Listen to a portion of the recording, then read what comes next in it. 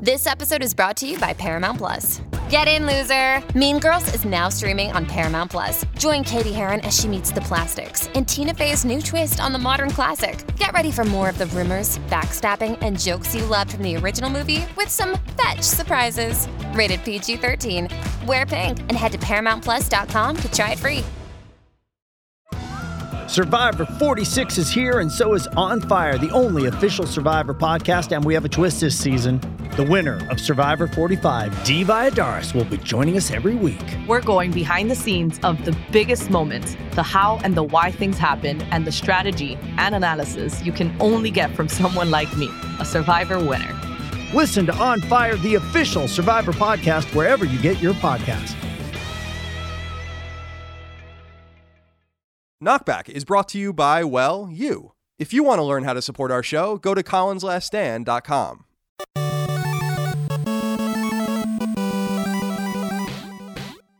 Greetings and salutations. Welcome back to Knockback. My name is Colin Moriarty. I'm joined as always by my brother Dagan Peter Cetera Moriarty, because he is the inspiration. Dagan, thank you for joining me today. How are you? You're the meaning in my life. You're the inspiration. You give meaning to my life. Yeah. I had no idea you were going there. I mean, I'm impressed with myself right now. I had no idea you were going there. In fact, I had a whole different song stuck in my head. Oh. We don't need another hero. Boom. We don't need to know the way home. We don't need another hero. Thunderdome. Oh, Tina Turner. We don't need another Tina Turner, hero. right? Parentheses. Gotcha. Thunderdome. I think that's the title. Oh, yeah, it is. I'm looking it up now. Yeah, 1985, Mad Max Beyond Thunderdome. Nominated for Golden Globe Award for Best Original Song. Of course it was. Somehow. It's Tina. Tina. Well, I don't know if you remember. I think I was with you. So I have a really weird thing for Peter Cetera. I love Peter Cetera. Yes, you do. And so I must give a shout out to Erin, my ex-girlfriend, because when we used to go to Vegas all the time. And when we were in Vegas once, she literally lied to me and convinced me that Peter Cetera was like playing at some theater there. And I like totally believed her, and she felt really bad. Like I like actually bought into it, and she felt so bad. She like told me almost immediately that she was lying to me. And I was like, what was the, why would you tell me Peter Cetera was playing here? So it was, I wasn't thrilled about that, because I felt that I might have had an opportunity to see him, but it wasn't so. You know what? Probably the only time Peter Cetera was significant enough to be lied about. So kind of props for Pete. Yeah. He probably would feel good about that. No, he's pretty amped. He's pretty psyched. He does that song in The Karate Kid Part 2, right? As well. Is that? Yes, that's right. That's right. I forgot all about that. We talked about that during our Karate Kid episode, I think. Karate Kid what trilogy. Is it? It's Glory of Love. Yeah, that's actually the third one. No, it is the second one. That's a jam. No, it is the second one. It is the second one. Okay. I'm looking at the preview of the music video right now. Yeah, he's singing. He's so handsome. He is handsome. He's a handsome dude. Yeah. I used to skate with a guy. I didn't know him that well. He was just kind of like part of the Philly Love Park ensemble in the 90s. He looked exactly like Peter Cetera. It was weird. It was actually strange. And like Peter Cetera, I never really paid that much attention to Peter Cetera. Was Peter Cetera the lead singer of Boston? Chicago. Okay. one of those city bands. Yeah, one of those two. Yeah, exactly. I was close. I was pretty close. I was about 1,500 miles off. But yeah, dude, it was so crazy. Like, it was just so glaringly. I had flashbacks of like mid 80s MTV every time I saw this kid pop up at Love Park, because he was a dead ringer. It looked like he was almost trying. Like the hairstyle, the hair was coiffed just the same way. It was really strange. It was a strange send up, and it was so interesting because he was kind of like one of those homie type of dudes, like very much on a hip hop edge. And you knew he had no idea who Peter Cetera even was. So it was just kind of comical that he was such a disparate personality from the person he looked exactly like. And probably no one ever told him because no one in his sphere probably even knew who Peter Cetera was. So I always laugh at that. I wish I knew his name so I could give him some props, but we'll just call him Peter. Peter Cetera actually gave Chicago an ultimatum because he's not the singer of Chicago anymore. He left in the mid 80s, actually. So maybe a third of the way through, but after most of their big hits. But he actually was like wanting to do a solo career, and they were basically like, no. Really? And that's when Glory of Love came out. That was his song that he like came out with by himself. His So There song. And that's how we tie in. Exactly. Right. And now he's doing his thing. I mean, I don't know. What I liked about Chicago too, if anyone's a fan of theirs, is that they name their records Chicago and then a number.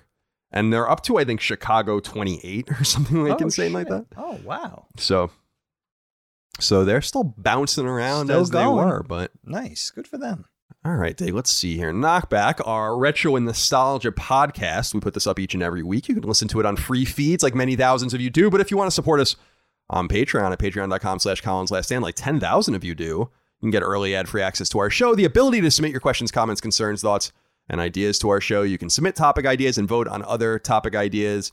Speaking of which, Dig, I just wanted to let the audience know that we are stacking up a couple of game topics again. Horizon Zero Dawn and BioShock Infinite. We're going to need a little bit more time on those. We want to sprinkle more games in than we're able to, but they're just so demanding of time that it's especially hard for Dagan to do in his current situation with his kids distance learning and all of that. So you got to give us a little bit more time on that. Horizon will come first, then BioShock Infinite. My hope would be that we get those both out by the end of the year.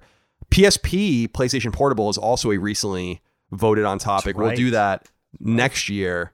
Dagan has no PSP experience, so he's going to need to catch up with that. I think he has my PSPs, so I do. He should be able to mess around with those. I don't really need to mess around with them to remember I was there in the industry. On the cutting edge. So we'll get to that as well, and just keep voting and all of that. Game topics don't slip through very often, but they do stack up. So I just wanted to let everyone know we are aware of that, and we want to get them out as soon as possible. You can blame Dagan's children. Yes, they're the worst. For that. The worst.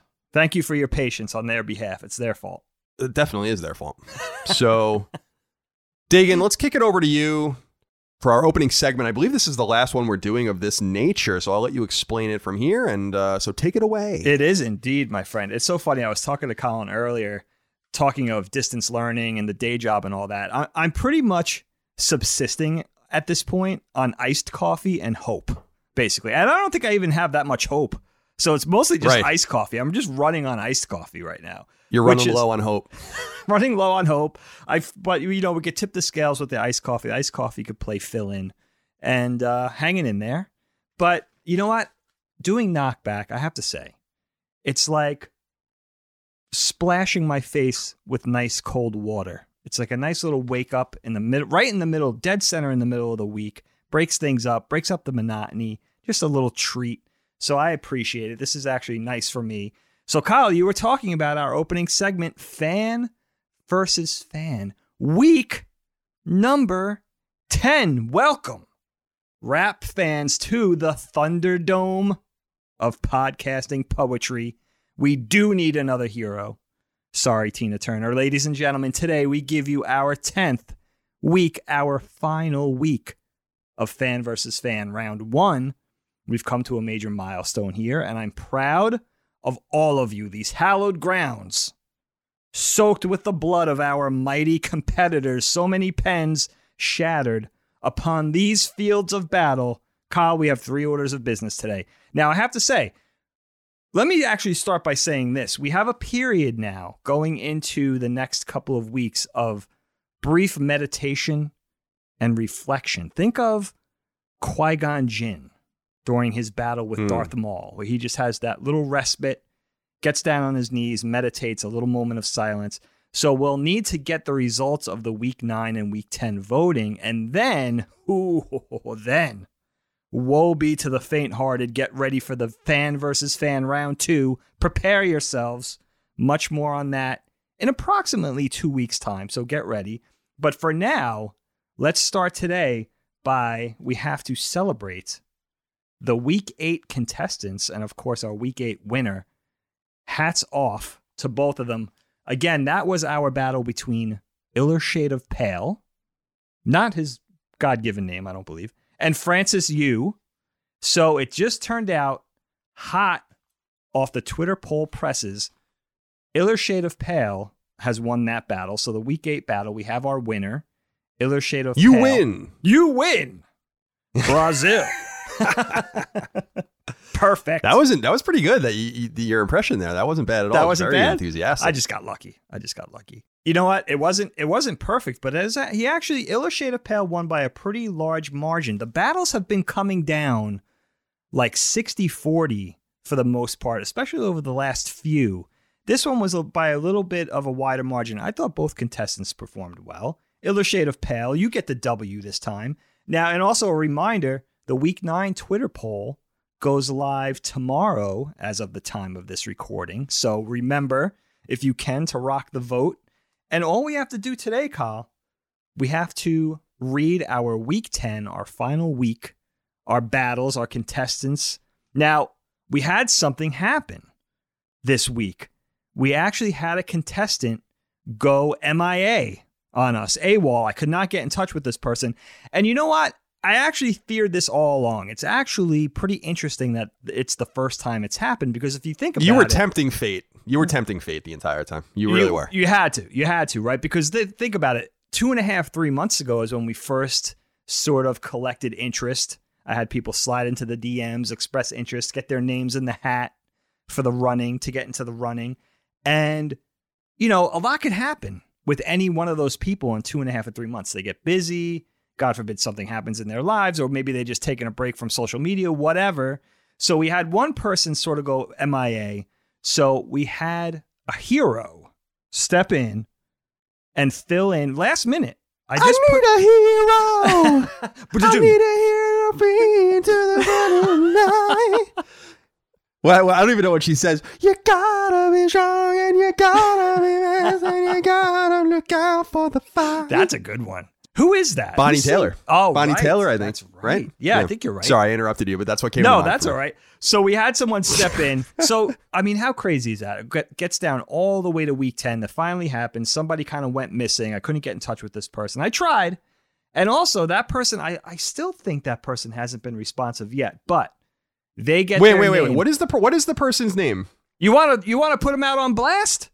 Yeah. You do. You really do? Yeah. It is... Yeah. Oh, hold on. I gotta look in the hat. Hold on, Colin. I'm going off mic for a sec.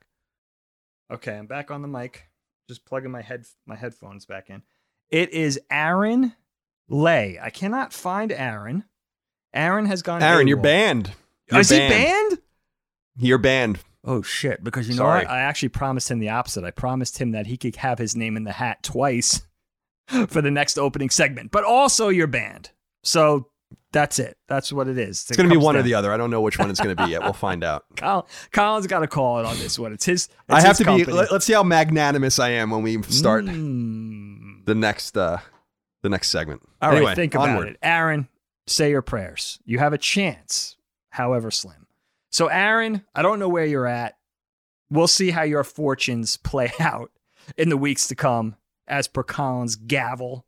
But we have Austin Killian, our hero, late to the battle, volunteered last minute, and actually even said to me, when I thanked him profusely, said to me, I'm just doing my job. Okay, wow. That's the definition of a hero. I'm inspired. So that's my first, for today's topic, Austin Killian, you are my first inspiration. I'm going to mention you right here. I give you a nod. Now, Austin is taking on another one of my heroes, super fan of the show, Clark Petrie. So today we have Austin Killian versus Clark Petrie to round out. Versus. Yep.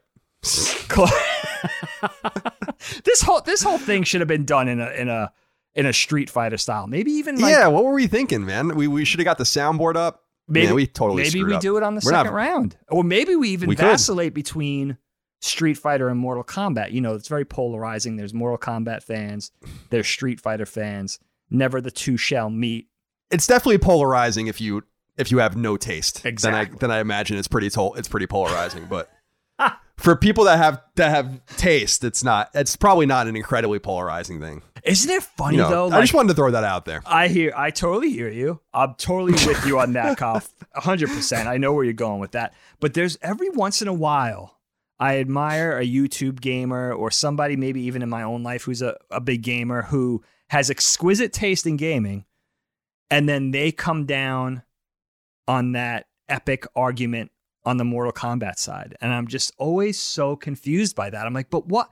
But you're breaking my heart. You have great taste in games, but you come down on Mortal Kombat over Street Fighter? That's almost... It's questionable. It's unacceptable. It's questionable. It's unacceptable. I was talking to... it's funny that Mortal Kombat came up because I was talking to my friend Mama Micah, a fan of the show. People know her on Twitter. She does some YouTube stuff, and she was saying how she likes to watch fighting game community stuff with Mortal Kombat, and I thought that was so funny because I like watching a lot of the stuff from... Evo had a big falling out this year, but generally speaking, I like watching the fighting tournaments with Street Fighter, and I really like the fighting tournaments with Arc System Works games because those games are so technical. Oh my God. And deep and beautiful. I mean, those games are also beautiful. Gorgeous. But so I was making fun of her a little bit too. I'm like, Mortal Kombat. It's one of those things where I just from my throne, I guess it's the same thing with Mario and Sonic where you can't. Come on. You can't. I understand if you like Sonic, but are you going to say that? Are you really going to look at me dead in the eye and tell me that Mario is deficient to Sonic, or that Mortal Kombat? You really think that Mortal Kombat's better than Street Fighter? Oof. All right. I mean, okay, that's fine. That's fine. I can't have that. Teach his own. I can't have. I know you don't look at it this way. I don't think, Kyle, but and I'm going to say it. I'm going to get some shit for this, but I can't have that West over East shit. You know what I mean? I can't have it. Like Mortal Kombat's just too West for me. Like I need my American. Japanese flavor. I need it. I gotta have it. Sure. Man. You know what I mean? That's sure. Just me. That's just me. Mortal Kombat, very cool though, in that it's made in Chicago, which is pretty neat. We don't have very many studios working out of there, so that's cool. True. But it's true. And shout out to them. They really had a renaissance with that series, and with Injustice, which our nephew Dash is like really into. Oh, I didn't lately, know that. Which is cute. Yeah. So. Oh, that's cool. But nonetheless, what were we talking about? Oh, yes, the rap battle. So the rap battle, indeed. Yes, before I started tearing everyone down and insulting them. Now, Kyle, as I believe we have it set up today, I'm going to be reading for Austin, our latecomer, our fill-in, our hero. Clark, you're going to be reading. You're going to be doing justice for Clark. Now, do you want to go for Clark first? Would you like to set me off on Austin first? How do you prefer we do it today for this last one? I think I went first last time, so you can go first this time. All right. If I'm remembering properly. All right, here we go. Again, latecomer, battle, brave-hearted warrior, Austin Killian. I have his rap right here in front of me on my laptop. And by the way, I issued this challenge probably, a half a day ago? He came through within a handful of hours. And it's a pretty lengthy one, so I appreciate his enthusiasm. Hope I could do it justice. This one's titled, Knockback, My Hero Rap. Oh, and by the way, the topic for this week's our last round one battle is My Hero. Or, not my hero, not Dagan's hero, but their hero. So, My Hero, that's it. Broad topic, open-ended. They had the autonomy to take it in whatever direction they wanted to. So here we go. Knockback, My Hero Rap. By Austin. A hero, my opposite of zero. Fingers cracked, knockback. Please try to stick to the tempo. I've never identified a person as an ultimate one. The only person I could look to inspire is this son of a gun. I got countless sources, strong forces, pushing my mind to become a sure-shot pistol-whipping creative mastermind. Ed McMillan made a killin' from that super meat boy. Neil Druckmann, such a stud and struttin' without a need to play coy. Such unique, impactful players in the gaming industry. And let's not forget about the games that ignite the fire within me. BioShock, Journey, Limbo, Resogun gave me skills, yo. Inspired me to seize the day and get started programming pure gold. How do you break away from all the games sold on a daily basis? Have a look at those unique auteurs to lift me from this stasis. Chris Nolan, Tim Burton, Tarantino, The Berg, time-bending, blood-shedding, letting ideas surge. Adventure around every corner, Dinosaurs getting loose. Don't you dare say Beetlejuice, Beetlejuice, Beetlejuice. Then comes music, the OG passion for me. Pumping red hot chili peppers through until you can see. With a side of Incubus, 311, the works. Can't help but feel the world decided on me going berserk. But don't forget the ones there with me while I type at the desk. Colin, Chris, and Dagan, and the rest of CLS.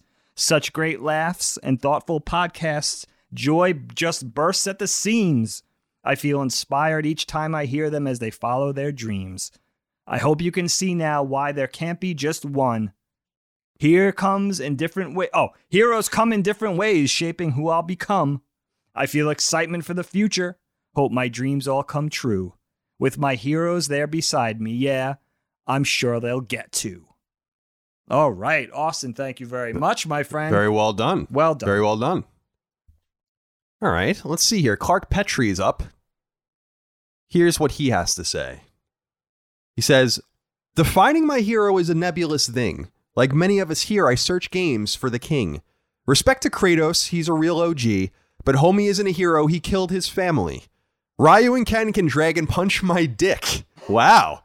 Trying to stop Bison so long, I'm a skeptic. Jesus Christ. Mario, Luigi, Peach, and the whole Nintendo roster, goofy bunch of clowns, call him hero imposters.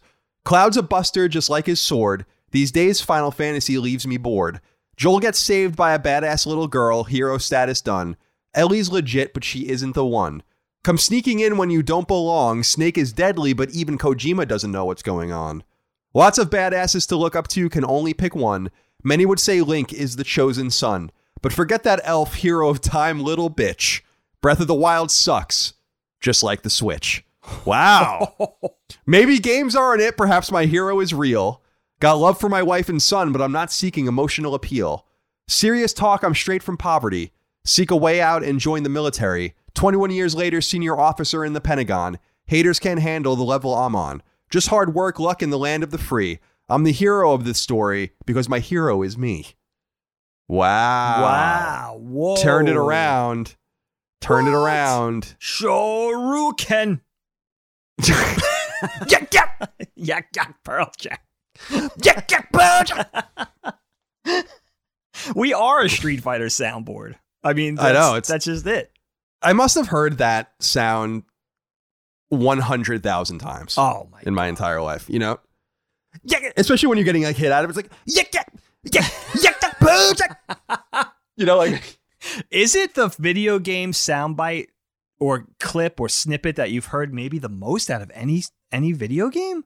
It could be. I don't know. Like, it's got to be something from Street Fighter. Shoryuken, Hadouken, Shoryuken. Tiger, uppercut. Yeah, it's got to be one of those for sure. Absolutely. Definitely.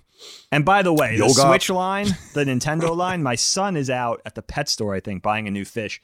He definitely felt that line, you know, maybe fell to his knees or got a little faint there. It's like Nintendo super fans the world over felt that Nintendo diss from Clark's rap. And Clark, by the way, thank you very much. I feel like Clark's getting a little overshadowed because Austin so valiantly stepped in today, but Clark also came through way early, high quality stuff. And you know, Clark and Austin, our last round kind of means something. Kind of means a little extra special compared to future weeks. So I want to thank you guys for participating. Now, the segment's going to take a couple of weeks off, as I mentioned.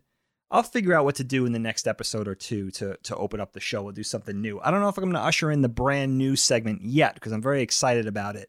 And it needs to be orderly. And it also requires you guys participating. So we'll figure something out. But now we got to kind of take that meditation period, that reflection period while we tally the votes for week 9 and week 10. And then we'll get back to how we're going to finish up this whole fan versus fan event, if that sounds like a plan to you guys. Sounds great. Looking forward to continuing. By the way, what was the guy that came in late? What was his name? Austin Killian is our fill-in. Austin. I like how you were like, I don't know, man. Clark's getting overshadowed because Austin's just momentous, saving us on this amazing day. I'm sorry about little Clark getting overshadowed by the mighty Austin. Sorry, Clark. That's not right. The mighty Clark. Now, let's get into the topic. I actually wanted to bring this up, though, before we do. This is kind of a completely non sequitur, but we are recording this on the day that the game I wrote, Twin Breaker, came to Switch, Xbox One, and PC. So huge. If you don't have a PS4 and Vita and you want to check that out, please do go buy it and enjoy it. It's weird seeing all the tweets about it from various entities, especially from Xbox. ID at Xbox just tweeted out, when NASA's generation ships disappear in interstellar space, only 2 pilots are capable of figuring out why. And then they link to our game. Wow, nice. That's huge. That's huge. I'm so proud of you guys. It's amazing. This is going to open up a whole new, obviously, 2 new consoles and also PC. Is that correct? Yep, PC as well. Yeah, we're on Steam. It's going to be huge. And all of this. So, and Major Nelson, it was weird seeing him tweet out about it. He just tweeted out, Twin Breaker, a Sacred Symbols adventure from Lily Mo and East Asia Soft, is now available for Xbox One. So hopefully it would be funny if we sold even more there. Guys, it would be really bad if we sold more on Xbox than we sold on PlayStation. Oh, so that can't happen. Don't hold back. Good point. Very good point. I hadn't thought of that. I think there's a Barry and I were talking about this, Barry, who actually makes the games. And we were saying, I don't know if I'd be super surprised if we sold more on Switch, but we'll have to see. I did send Dagan a Switch code, so it's another format for him not to play the game on. No, we started, and Graydon started too. Oh, did you? We both started. Yep. He was so excited when I told him. I was like, I got the code here. He was like, wait, on the Switch? Anything. I just said Switch. I said the magic words. Uncle Colin's game, Switch, Marriage Made in Heaven. Yeah, he's all over it. He started already. Does he like it? Than me. Yeah, he loves it. He's like eating it up. Awesome. I'm glad to hear that. It is really good, isn't it? It's so fun. All right. And Harbroxia 2, our next game, is coming soon. I just wrote a bunch of stuff for it today, so we're hitting our deadlines and all of that, so that's fun as well. But Dig, let's get into the topic at hand. I haven't even mentioned what it is yet, which is, I did mention it at the top with a little bit of the Peter Cetera talk, but this is about our inspirations, especially our childhood, growing up inspirations, the people that inspired us. I must say that I'm taking a really sentimental tact with this one. Okay. This can be answered, I think, in any number of ways, but I've identified 5 people that I think indelibly altered my life for the better and instilled in me various things that make up who I am. I wonder who those 5 people are. I love it.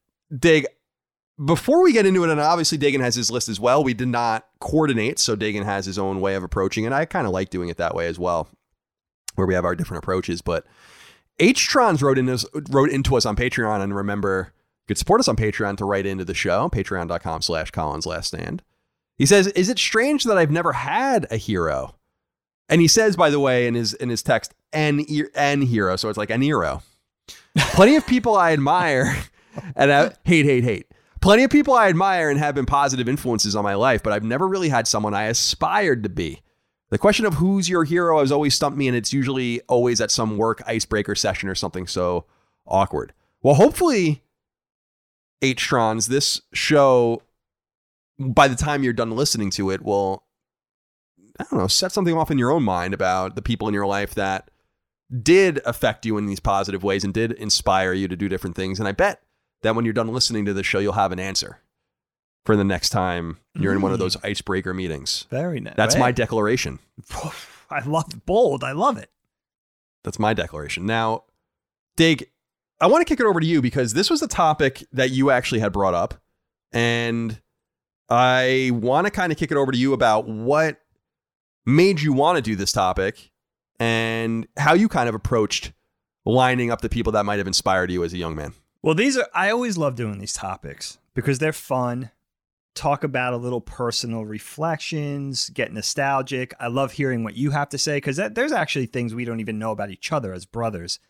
So it's educational for me and interesting. But when I found out that I needed a little more time for Horizon, the game we have to soon cover. I said, let's go back and do one of these topics, make it an easy week. It's a frenetic time period right now. But I thought it could be really fun to just look back to our younger years and maybe get the opportunity to tell some stories and talk about some of the people on the show that we haven't gotten the chance to talk about yet, or that we rarely get a chance to talk about. So I kind of took that tact where I'm going to try to call out, we did a grandparents episode. We talk about family a lot. We did a best friends episode. So I tried to sort of go in a direction where I could talk about some people that maybe I haven't referred to too often on the show, some of the people that have inspired me. And I kind of broke my heroes or those people that I've admired into two separate camps. So one, the people in my life who have inspired me close up, those role models who I've known personally, whether it be family, friends, or others. And you'll see what I mean by others shortly. And then the people, of course, who we've admired from afar, essentially famous people in one way or another who have drawn our interest and maybe we've been inspired to borrow or learn from in some regard. So, and I thought that could kind of tie in with the nerd-centric bend of our show, that it could be, those could kind of be fun to listen to. So I kind of mixed it up between people I knew personally and people who I just, inspired me at different points in my life, starting at a pretty young age. And I tried to keep everything below a certain age so it could be considered reflection and nostalgic and, a bit of reminiscing. So that's it. That's really where I start. And I love this too, because you and I, besides picking the topic, rarely, we didn't speak about it at all beforehand. And we do that sometimes with topics. And those are always fun because it's interesting and it's conversational, and I'll learn stuff and I'll get to ask questions of you. And I'm super excited now that you singled out 5 people who, I'm kind of guessing in my head who they could be. And we could just go back and forth. Hopefully we got some stuff from the audience that we could pepper in and just have a good time. Oh yeah, lots of things from the audience. Lots of great inquiries from the audience. Awesome. Some long ones as well. We'll get to all of those, sprinkle them in. I'm sure we're going to backfill as well because there's just so many ones that wouldn't fit in more linearly.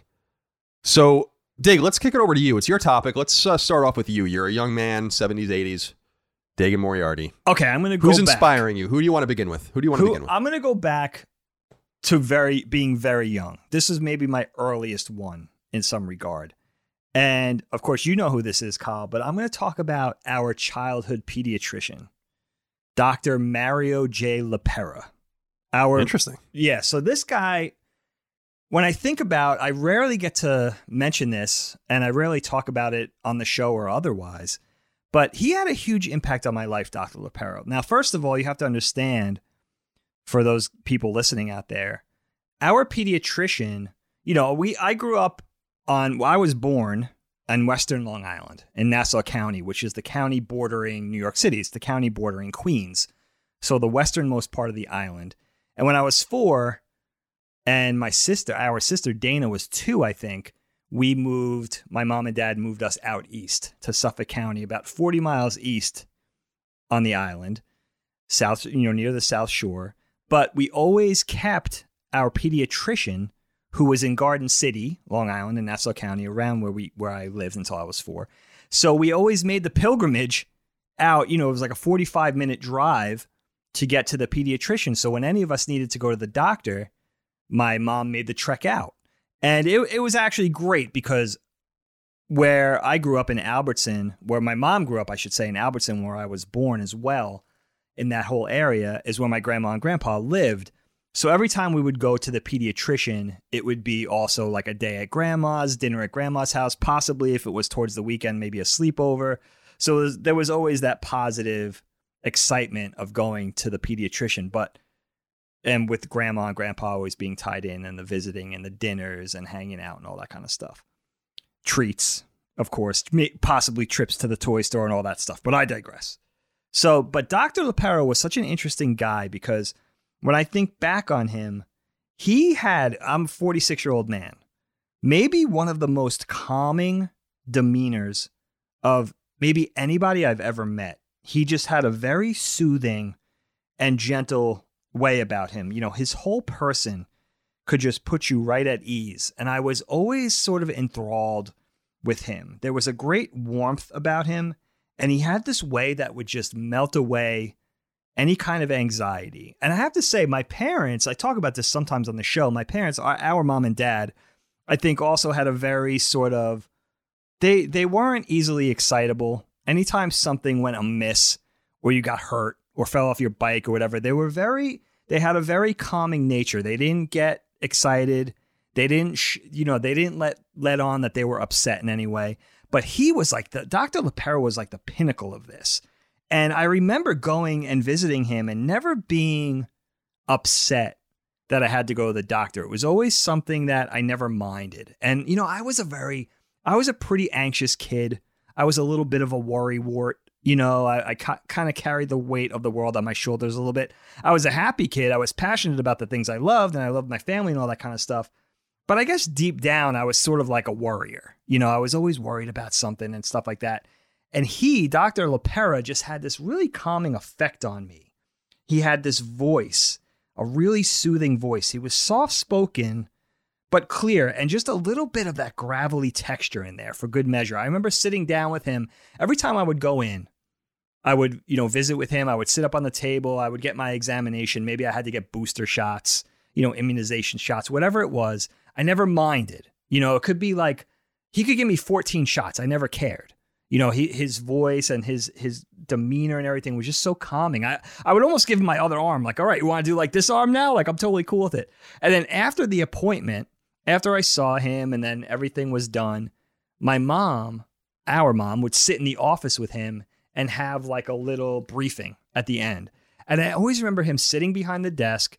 He always had, a pair. I remember him so well. He had glasses on. He always had a really distinctive cologne that he wore.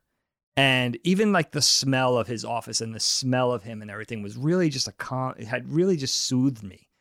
And he always wore the white doctor coat, and he's always dressed really nice. He always had a nice shirt on, nice slacks with a tie, really nice fashionable shoes. He was always dressed to a T, very classic. And I guess I should have asked Mom this, but I'm assuming Dr. LaPera had to be at least 20 years Mom and Dad's, 20 years senior to Mom and Dad. So maybe almost like Grandma and Grandpa's age, I would say. And he was just so elegant, and everything he did just made me feel so at ease. And he spoke to you like you were a kid, but he never spoke down. There was no baby talk. He actually engaged you person to person. And I remember, being so fond of him. He had a longtime nurse. Her name was Sandy, who was always with him. And he was always in the same building. As far as I remember, it was just like an institution. And it was just such a big rolling part of my childhood from as early on as I can remember, all the way through probably being in my middle teens. He was a big part of my life. So as often as you would go for routine visits, or maybe you were sick or whatever, he was always there. He was a constant. And again, he just had that calming voice that could just calm a riot. It was just like that type of personality. And I think really that type of personality really spoke to me because I didn't feel that type of inner calm as a kid. I was always like, there was always something to think about. My mind was always moving too fast. I was worried about something. I was a little overly anxious. And he just really took that and sort of, placated it. He softened it. And I just want to give him a shout because I never get to talk about him. He was such an instrumental part of my growing up. And I always admired the way he was, like the way he acted. Like, how can I get a little bit of that as I got older? How can I get a little bit of that personality and that sort of calm demeanor into my life? How can I be a little more like Dr. LaPera? And, I ran into him, Kyle. I don't know if I ever told you this story. I was living in a few years after college. I was living back on Long Island. I was working in New York City. I was making the commute. And I was actually living at Grandma and Grandpa's house for a little while. I lived there for like a year or a year and a half. And I was food shopping in a Waldbaum's one night. And here I look up and there's Dr. LaPera in the produce department, choosing his apples. I'm on the other side choosing my oranges or whatever. And I went up to him and I wasn't sure, now he's much older. I hadn't seen him in probably 10 years at that point. And I said, Dr. LaPera, I'm Dagan Moriarty. And it was just after 9/11. And he was like, oh, Dagan, how are you? It's very good to see you. And he immediately was like, how is your dad? Remembering that dad was a firefighter. And it was, I guess this was a matter of months after 9/11. And I always thought that was so cool. All those years had elapsed, all those patients that I'm sure he had. And he remembered that smallest detail about our family the other thing is he rarely saw dad. It was always mom, because mom was the stay-at-home mom. Dad was always working and he was always busy. So I thought that was always such a striking thing. It was one of those things that, thank God, because I had this guy on a pedestal my whole life, that he remembered me, because that could have been one of those soul-crushing things, like, who the hell are you, kid, type of thing. Oh, yeah. Yeah, right. Oh, Dan. Yeah, that's why you can't meet your heroes, even though you already had known them. Exactly.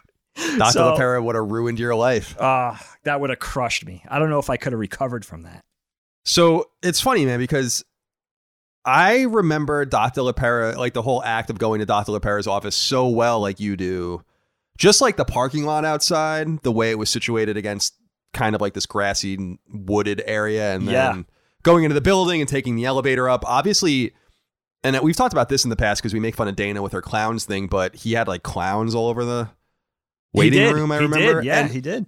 And it's funny that you brought up the office, because that's probably my most lasting memory of him, is his big, stately wooden desk and the various books and all of that. And it just seemed very professional. And when you're a little kid, because I probably stopped seeing him when I was like 8 or 9, probably, when I moved to New England. So right, that's right. I was out at that age, and I do have a memory. But it's so funny also that you brought up two other things. Sandy, who is very memorable, the way her desk was situated behind this glass, but you can kind of walk around to a desk and talk to her behind the glass. And I don't know, I remember that. I remember the whole layout of the room. And then the thing that you brought up that is so striking to me is the smell of the office.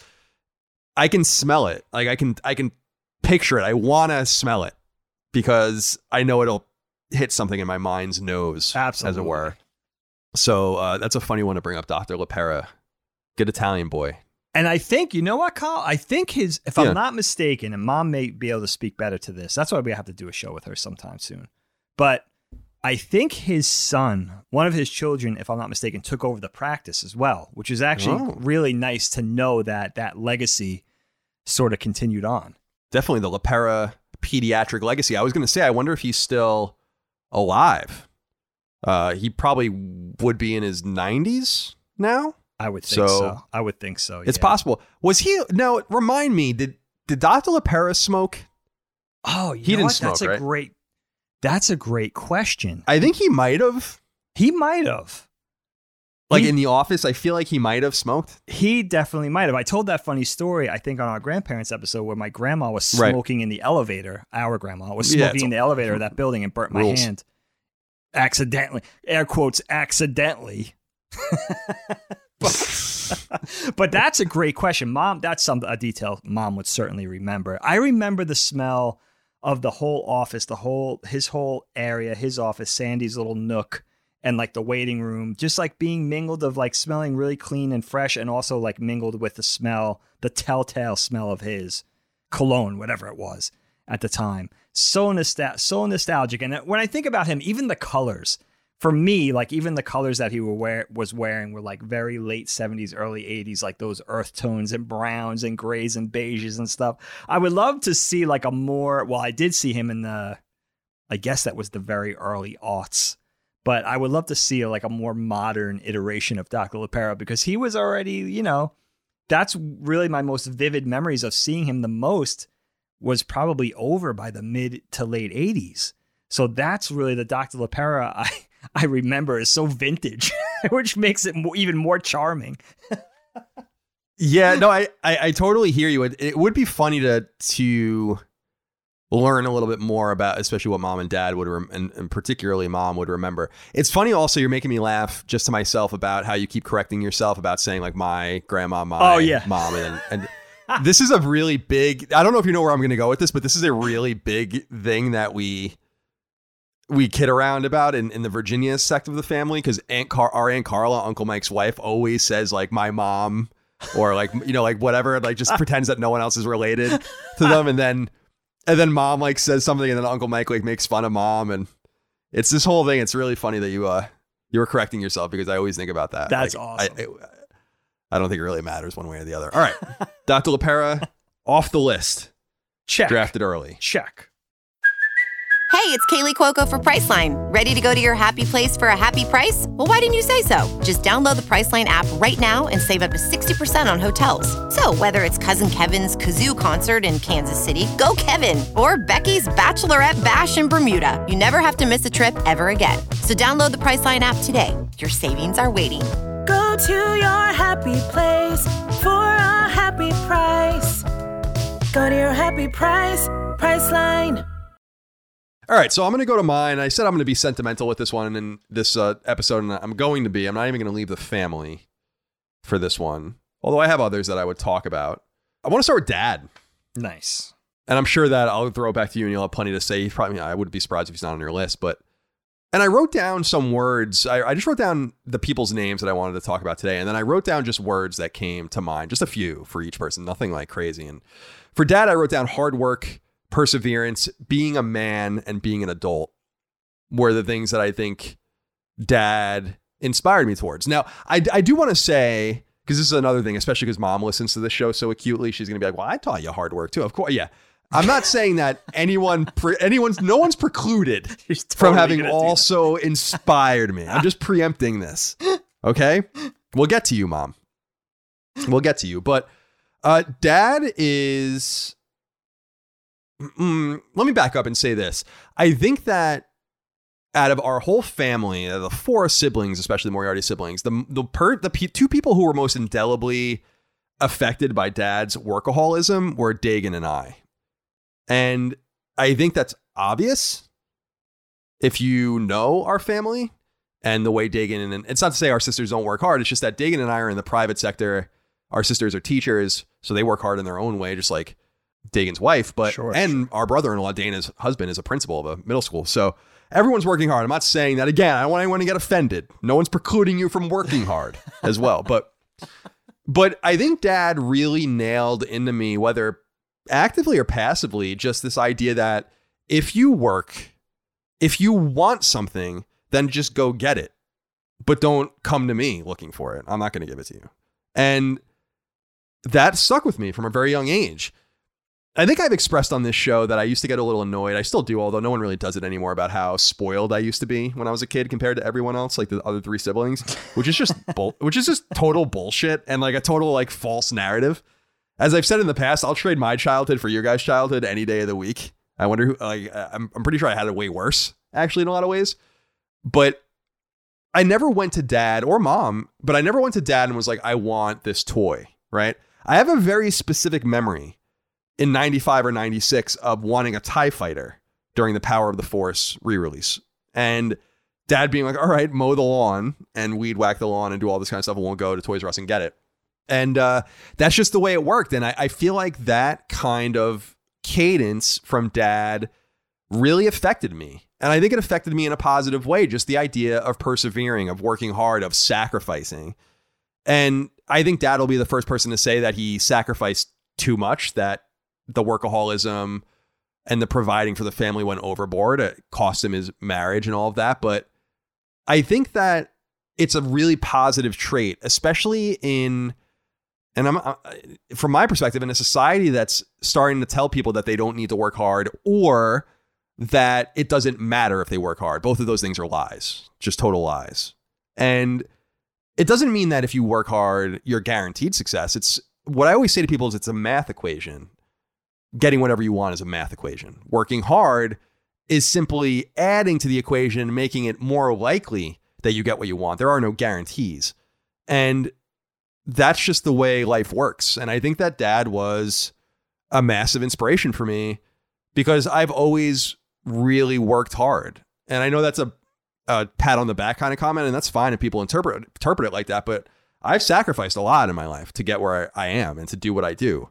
And I really always look to the experience that Dad gave me growing up. And even though we had arguments and butted heads, and as we've discussed, like Dad and I, when I was in high school, Dad and I really didn't get along at all and wouldn't talk very much and just had a really rough relationship with each other in the late 90s, especially.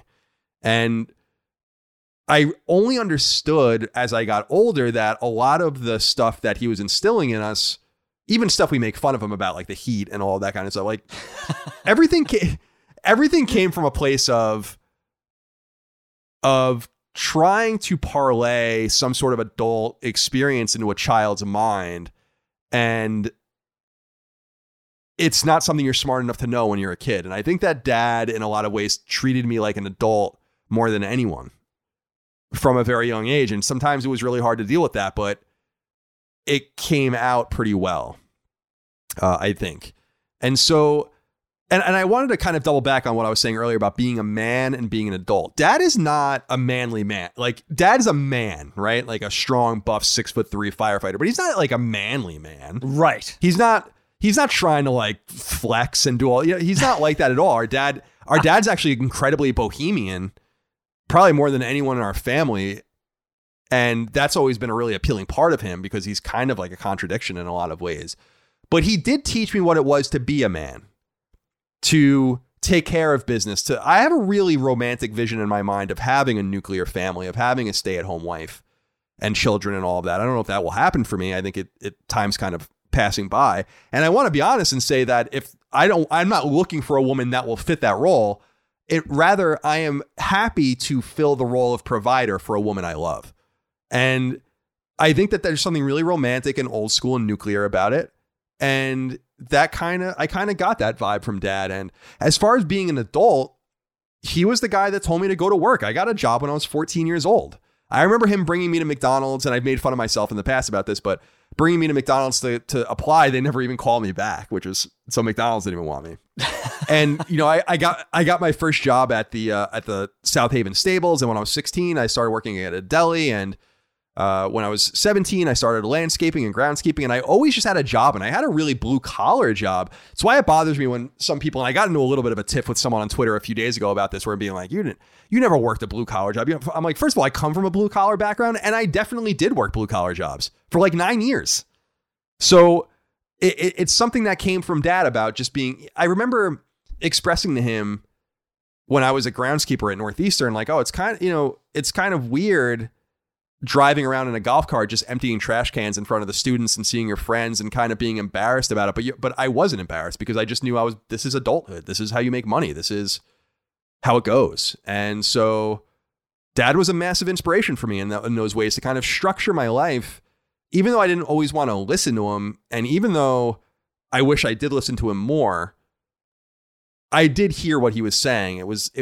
It's in my brain. It was passively imbued into me. And it helped make who I am today, which is I like working hard. I like persevering. I like trying new things and taking risks and taking responsibility and providing and all of that. And I think that comes from Dad.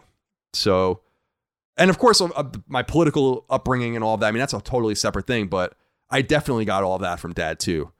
So that's what I wanted to say about our father. What do you think about that? Is he on your list? That's awesome. I mean, the thing I have to say, Kyle, is I have a list of people that I wrote here who are like my, of course, people. Like, of course, the people who inspire me, continue to inspire me, and who I construe as my heroes.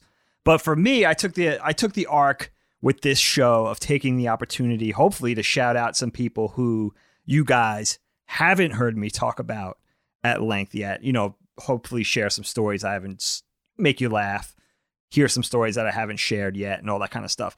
But Dad is certainly one of those driving forces in my life. I love everything you said about that because he really did instill with his children the value of work and working hard. But the other thing is he never pushed in any specific direction or applied any pressure to follow after his footsteps or even make suggestions. And there's so much wisdom in that. I think especially for Mom and Dad's generation, where you try to instill those things of the value of hard work, working hard, making a life for yourself, choosing your passion. They always said, just follow your passion. It doesn't matter what that is. It literally doesn't matter what you want to go after or what you want to pursue. Just choose something and do it to the best of your ability. And I think a big part of my foundation was a blending of Dad, sort of his work ethic, seeing his work ethic from all the way from being a little kid and seeing how hard he worked, not only at his day job as a firefighter, but all the side jobs that he juggled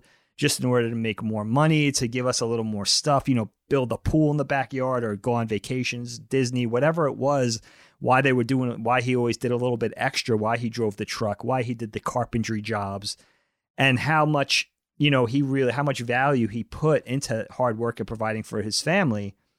But also in that, the fact of recognizing from a very early age that he was the best at what he did. He was considered one of the best firefighters. He was considered by fellow firefighters the guy you wanted to go into the burning building with, because he was such the consummate professional at his job. He was fearless. He was, I say heroic with some bias, but he was heroic. He was strong. He was knowledgeable. He knew what to do in situations. He didn't panic. He was thoughtful.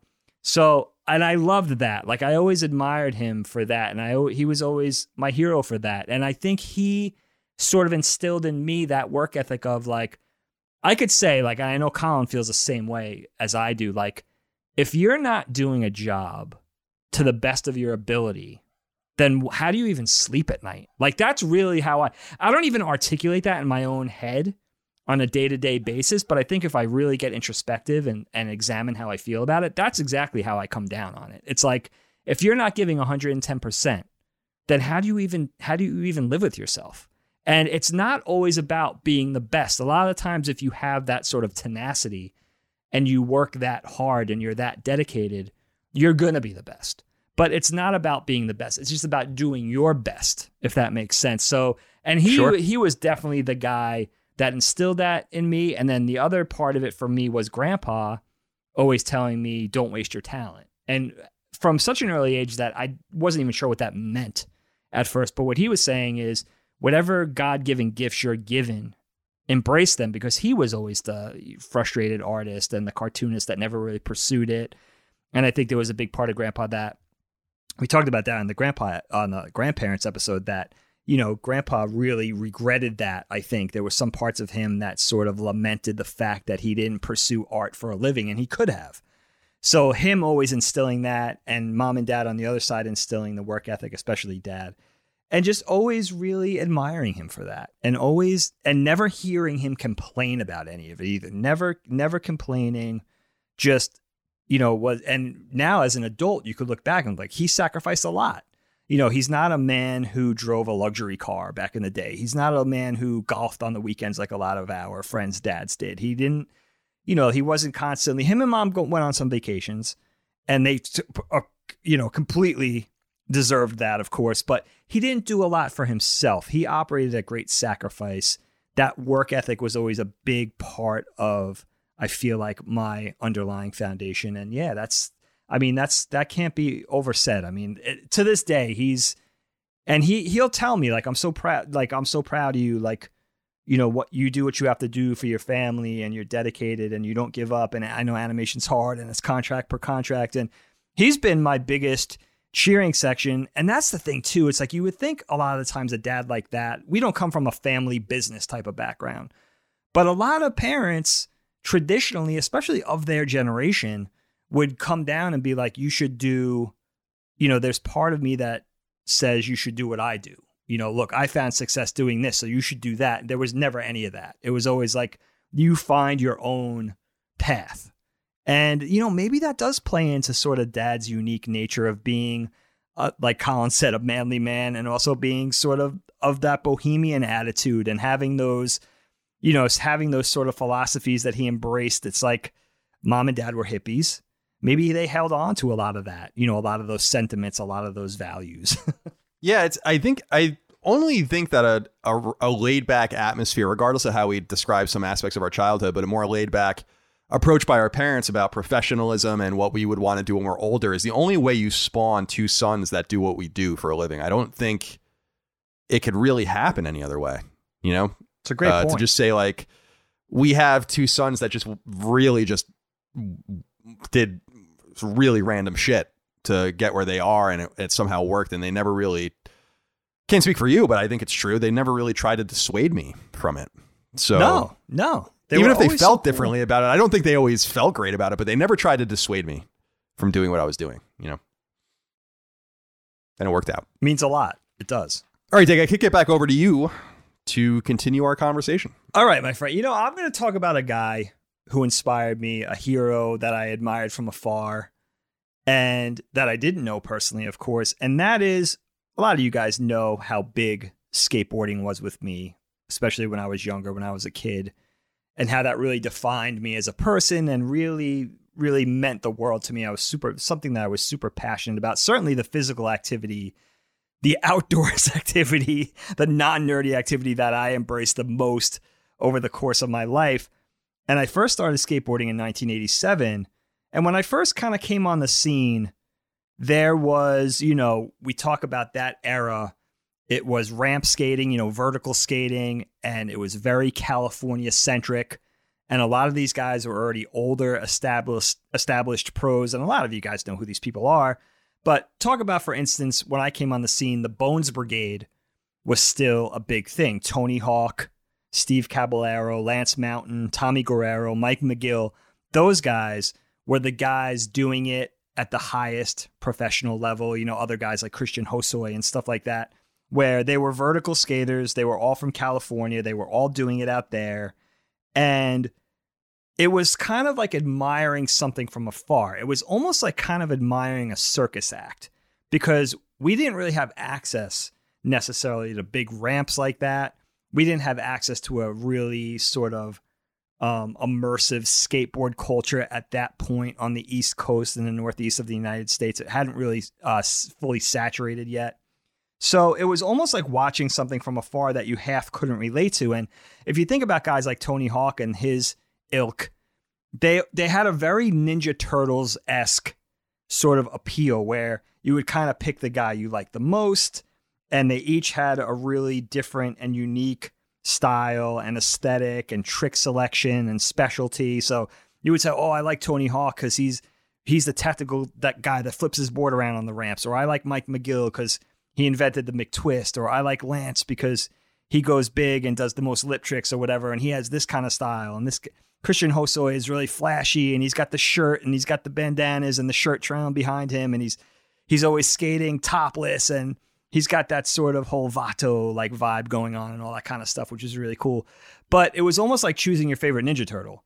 And it was guys doing things on a skateboard. Yes, we had skateboards and stuff like that, but we were doing it in the street, on the East Coast, in the suburbs. And there was kind of like, there was that sort of line of demarcation where it was like, these guys are doing something different. Like, we have our little skateboard, but they're doing something that seems very foreign almost. And also the guys that we were admiring in the magazines and whatever early VHS videos we had at that point were a little older. There just felt like there was some sort of separation. And when the late 80s started to roll around, and when street skating started to really take hold, and it started to infiltrate outside of California, and it started to become immersive around the globe and make its way out to the East Coast of the United States, we had guys that were closer to our age that were doing it in the videos. They were doing, they were skating now in the suburbs and places that we would recognize. And, skating on flat ground and curbs and parking blocks and hucking themselves downstairs and handrails. And it was a setting and environment that was more familiar to us, and a style of skateboarding that was more familiar to us, and just guys that looked more like we looked. They were more our age. They sort of started to envelop a little bit of a more hip hop fashion and sort of incorporate those things into wearing Public Enemy t-shirts and all that kind of stuff. It just felt more relatable. And Ray Barbee was the first guy who I really, if I'm really being introspective, was the first skateboarder who I really wanted to emulate. I really wanted to be like, and I really felt like I related to. And he's notable for a lot of reasons. He's still skateboarding. It turns out he's a couple years older than me. He was born in 1971, and he is from California. He's from San Jose, hails from San Jose. But when Ray Barbee came on the scene, it was like, oh shit, like, that's the kind of skateboarding I want to do. Not only was he skillful and super talented, he was also one of the first Black African-American street skateboarders who was really notable. And he would go on to set trends for many minority skateboarders that came later that we adored, of all races and all creeds, but guys that would come later like Kareem Campbell and really influential skateboarders. But he was really the first one. And we weren't even looking at him for being black or white or Asian. He just ripped. He had great style. And the cool thing is I could sit here and I wrote in my notebook a bunch of names of professional skateboarders that inspired me through the years, whether they were just enormously talented or had amazing style or had great staying power over the years. They managed to stay relevant in a sport that was very beholden to being trendy and becoming cyclical over the years. I think skateboarding is here to stay now, but I think it took a long time to get there. And I certainly, me and PJ and our generations went through that, where skateboarding would have its highs and lows and ebbed and flowed. And, we kind of always stayed through it. Those guys that kind of stuck around and stayed relevant and stayed sort of on the cutting edge. But Ray Barbee was different because not only was he cutting edge with his trick selection and ushering in new tricks and a new style of skateboarding and just being on the cusp of that generation coming in and changing skateboarding and ushering out the Tony Hawks and his generation and sort of changing the whole bent of skateboarding and introducing it to the suburbs and the streets and taking it off the ramps and making it more accessible to the every kid. But Ray Barbee was also extremely humble about it. We grew up in the 90s. When the 80s turned to the 90s, there was a huge vibe and attitude with skateboarding. And I was a big part of that. I was a heady kid where it was like very cliquey. It was very judgmental. We went through the whole throes of that, especially in the 90s where skateboarding was construed as unpleasant because a lot of the attitude was unpleasant, and not that I didn't know more positive people and stuff like that. And I tried to stay positive, but you go through that where you think what you do is the best and you feel like you're going through those rebellious teenage years where you feel like people don't understand anyway, and there's a little bit of a chip on our shoulder. Ray Barbee never had any of that. He always seemed very, very humble, and he always seemed to take great joy and passion in what he was doing. And you could tell, even when you were watching him rip on a video, that he was having fun. And that's why I chose to talk about him today in, as far as the realm of professional skateboarder that inspired me and who I always admired all the way to this day, because his attitude and his friendliness and his openness and his humility and just the fact of how much he loved skateboarding and had a good time doing it. And there was never any of that Hollywood shit with Ray. There was never any of that, like, I'm the best, I'm going to sit down at the demo, like, I'm not going to sign this kid's board. Like, he always embraced being who he was. And I think he would be one of those guys who told you, like, I'm even uncomfortable with being sort of seen that way. I don't want to be seen in that light. I'm just like you. I just want to skateboard. That humility is really authentic. And I think he had a huge impact on who I wanted to be, not only as a skateboarder on my board, emulating the tricks he did and the style and how fast he went and how he always was a nice combination of going big and tech and all that kind of stuff, but also just the way he carried himself, his demeanor, the fact that he was friendly, and the fact that he didn't let that pro thing go to his head. When we first started getting into him and he had his first pro board, Ray Barbee was on the scene and we loved him already, and he was still amateur. Back then, it was a little different. Kids didn't start skateboarding and go pro in 4 years. Ray Barbee was skating for 8-9 years before he was even a sponsored amateur. And we were already admiring him before he had his first pro model. And his pro model, by the way, his first pro model graphic is one of those legendary graphics in all skateboarding.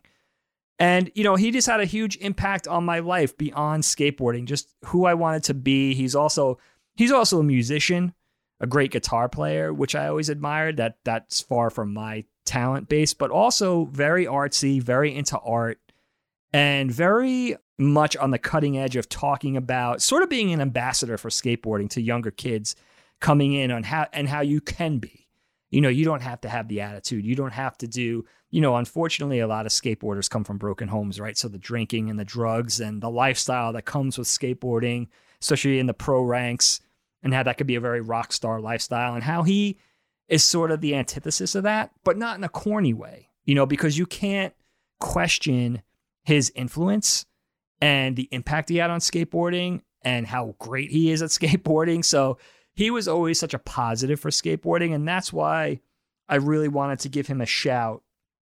And, the fact that his enormous influence on skateboarding is something that I always felt. And I was just watching interviews with him last night, just in writing a couple of notes, jotting a couple of notes down. And he's still the same dude. Like, he's still skateboarding. He still he's a heavy with Vans, which is great. I think Vans is probably his primary source of income. You know, they embraced him from a very early age and stuck with him, even through kids coming up through the ranks now. And of course, Ray Barbee getting older. He must be 48 years old now. And the fact that he's still doing it, he seems like the same person as when I first saw him when he was 17. In the first video I saw of him, I think that was Powell Peralta Public Domain, where he had his first, like, he shared a video part and how much he stood out, and how he's still the same dude. It's interesting that, you know, I've been thinking about you a lot lately, actually, because I've been playing Tony Hawk, and it reminds me of you and me playing the original one together. But it's so funny, and I think really quite endearing, that skating has been such an important part of your life, whether literally in the act, you're kind of getting old now, so I'm sure you can't really get out there on the deck too much like you used to. It's anymore, harder. It's definitely harder. But that it remains a part of like your essence. I feel the same way about hockey for me, and I kind of recapture that by skating around a lot lately or more recently and all of that. And I've always been a viewer, obviously, of the game, but haven't played it in a league in many years. But it just kind of remains a part of who you are. So it's always nice to hear those stories. And I actually still think that one of my favorite episodes of Knockback is one we did a long time ago about our favorite, or what was it? I'm sorry, not our favorite. It was about your coming up as a skater and your favorite memories from that. So that was fun. I really enjoyed that episode. Thank you, Mike. All right, Dig. Well, I did Dad, so now I'm going to do Mom. She's next. See, I told you, Mom. I get to you. Mom, you got it. Now, what I wrote for Mom is kindness, decency, forgiveness, patience, and generosity. Again, other people taught me those things as well, but our mom's a pretty gentle soul. It doesn't mean that she doesn't have a hurricane inside her like many people do if they're, pushed the wrong way. But I think Mom taught me a lot about decency, just a lot about being human, about doing the right thing, about being kind to people. I've often reflected that one of the few things that makes me sad about my more public persona, as it were, or the way that some people gauge me, is that I am brash, but that I'm like rude or whatever the case might be. And that's just not who I am at all. I don't think anyone that really knows me would ever say that about me. I think the exact opposite. I remember Allie saying to me a couple of years ago that I'm overly polite in like public situations. Like I just don't like conflict, and it's like the exact opposite of the way some people interpret me for some reason. But I think a lot of this comes from Mom. I think that she is just a kind soul, a decent soul. I just hung out with her a few days ago, and there's just something about her. She's got some sort of gravitas about her in terms of you want to tell her your problems, you want to listen to her wisdom. And she's just got, obviously, I think a lot of people feel this way about their mothers, but she's just got a motherliness to her where you just feel comfortable, you feel at ease. Any anxiety washes away, whatever is bothering you washes away. And so I just wanted to give a shout out to Mom for being a major inspiration for me, and also someone that I experienced a lot of different things with, and that in some ways I took for granted, especially when I was in college and she worked at Northeastern. And so I was able to see her all the time, and I kind of took that whole thing for granted, and it's too bad. And that's why I'm so glad that I'm in Virginia now after 13 years in California, because I can be around Mom again. And even though she's getting older, she just turned 70 last week from when we're recording this, she's still cruising along and still doing her thing. And so it's just a real pleasure for me to be around her. And she was a great inspiration that balanced out a lot of my sharper edges with whatever kind of lesson she was trying to teach me about patience or being generous or forgiving someone or moving on. And it's interesting because I have a relationship with her where I really would, and I have told her anything, including really deep secrets that no one knows about, or that only the people involved would know about something or whatever. She's just someone I trust and seek counsel from, even I'm 35, even at this age, it doesn't really change. And in fact, a lot of her counsel is well received. She's a ball buster still, and she was over here the other day and just tell him, the wood's chipped here and don't leave the door open because the water is getting it. It's just like, all right, Mom. But at the same time, it's always nice to be around her, and she's just got a generous and decent spirit about her. And I feel like that's contagious. And I feel like a lot of us owe in our family, we all kind of owe her a great gratitude, not only for bringing us up, but also just for kind of instilling that in us. Because when you think back about some of the friends you might have had when you were a kid, and I knew a lot of moms, obviously, and some of them are great and some of them sucked. Some of them are really bad, abusive or detached or disassociated or absent, whatever the case might be. And so I think that when we talked about dad and we're talking about mom now, I think we're lucky that we kind of got two decent people to be our parents. It's really just math. You don't really know who you're going to be born to or where you come out or how you come out. And so I got to give a hearty shout out to mom for her kindness, decency, forgiveness, patience, and generosity, and all that she instilled in me. She's the best. She's the best. I mean, you know what the most touching thing about me when I think about mom is that she's one of the people, obviously, I know the longest. She's one of the people that holds one of the largest spots in my memory. I have so many memories of her growing up with her. And that it's really authentically true that her nature, who she is, her personality, her values, she hasn't changed at all. She's always been the same person, nurturing. You know, she was really energetic, especially as a young mom. I know she's older now, but that's what I always think about now is her energy. You know, how energetic she was with toting kids around and looking after kids and being that stay-at-home mom where dad worked a lot. And that truly caring and sweet nature. Yeah, and that trustworthiness, the best secret keeper. You know, for me, Kyle, one of the easiest people for me to get along with, especially, you know, being an adult, you know, not having that sort of static when you're growing up in the same house as a teenager and stuff. And I'm not sure mom and I really had that much of that. We always had a really nice friendship. But that's who when I think of mom, it's like one of the easiest people for me personally to get along with. There's an inherent understanding of each other between me and mom. And maybe that's down to just a matter of our moms knowing us best. I don't know what it is, but there's just a real inherent understanding between me and mom and a rhythm and a dialogue. And I have to say, man, I have to cop to really envying you right now for being down there and being close to her, because she's really the person in my life who I miss. One of the most, you know, I miss everybody that's down in Virginia. I miss dad very much. He's still on Long Island, of course. But I really miss mom. She's one of the people who I love sitting down with in person, talking, catching up, you know, just having a conversation, talking about whatever. I could talk about whatever with her, just really being with her and, you know, sort of our history together. It's like almost like my history with dad. Dana certainly falls into this category where it's like, these are the people that you go the furthest back with, you know, that you have the most history since you've been born. You've spent the most time together. You came up, those pivotal moments in your life, especially as kids, you know, you spend those time together. So, you know, you kind of just miss that connection. For me, it's just like talking to her on the phone is great. She's one of the few people I could talk to on the phone for hours. One of the very few people I could talk to. But, you know, just the fact that she's still our biggest fan, still the loudest person in our cheering section. I'm not just talking about me and you, Kyle. I'm talking about her kids in general. And now, of course, her grandkids.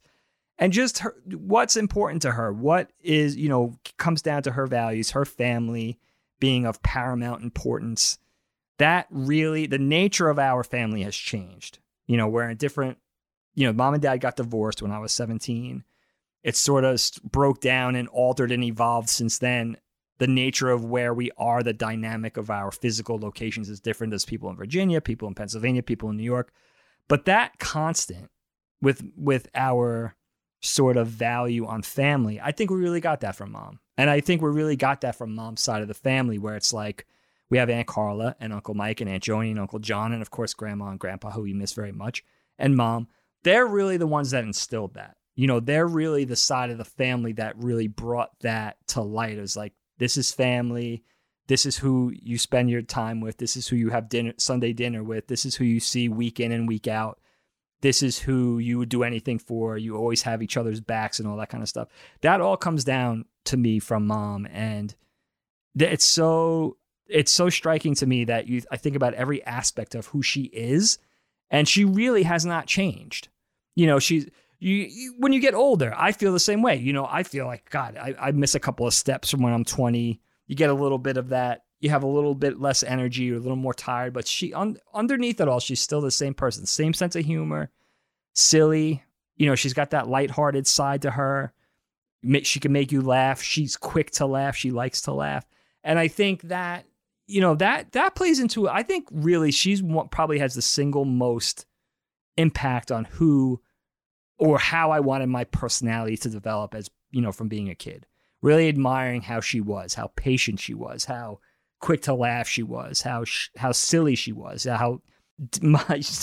we always laugh because mom and dad have that Bert and Ernie dynamic where dad was kind of serious, maybe a little more gruff, and mom was kind of lighthearted and silly and maybe kind of busting balls a little bit like Ernie. She's such an Ernie, and she hasn't really changed. We have a letter here from Patreon from Demetrius Newell. He says, "Hey, Colin and Dagan, this may sound cliche, but my mother was always the most inspirational person in my life. Raising my brother and me as a single mother while we also working full time as an enlisted military member, then a correctional officer at a local prison, showed me immense empowerment. Wow. She was able to provide for us single-handedly, and though I didn't follow her footsteps completely, she has always had a large impact on my life." So I think throwing a shout out to people's moms probably not that controversial. Lots of people feel the same way, but absolutely. Yeah, there's no doubt. I mean, there's just no doubt that intellectual and spiritual and mental nourishment you get from a mother is unrivaled in a lot of ways. So I'm happy to be here too. I'm really thrilled to not be in California anymore. No offense. Man, I left at the right time for any number of reasons. I think about that weekly with you. I'm like, wow, he really got while the getting was good. Man, my timing has just been impeccable lately. I can't be knock on wood. Dig, I throw it over to you to continue our conversation. You know what? I want to shout out a friend. We did our friend episode not too long ago, and I talk about some of my most cherished friends through the years, all of who I still consider very dear friends. But I have to talk about one friend I don't get the opportunity to talk about too often on the show, and that's my friend Joe, who is an animation buddy of mine. I met him at my very first animation job 21 years ago. And ironically, we work together at Sesame right now. We both work from home remotely. We're both animators. And we've gone through the industry, mostly on the East Coast together through the years, going in and out of working in the same places. Sometimes we work the same places, sometimes we don't. There's been a couple of chapters where we both freelanced for the same West Coast animation studio, which was kind of ironic. Animation's a pretty incestual, close-knit, if I don't know you, I know your best friend type of community. There's not that many 2D animators working in North America, actually.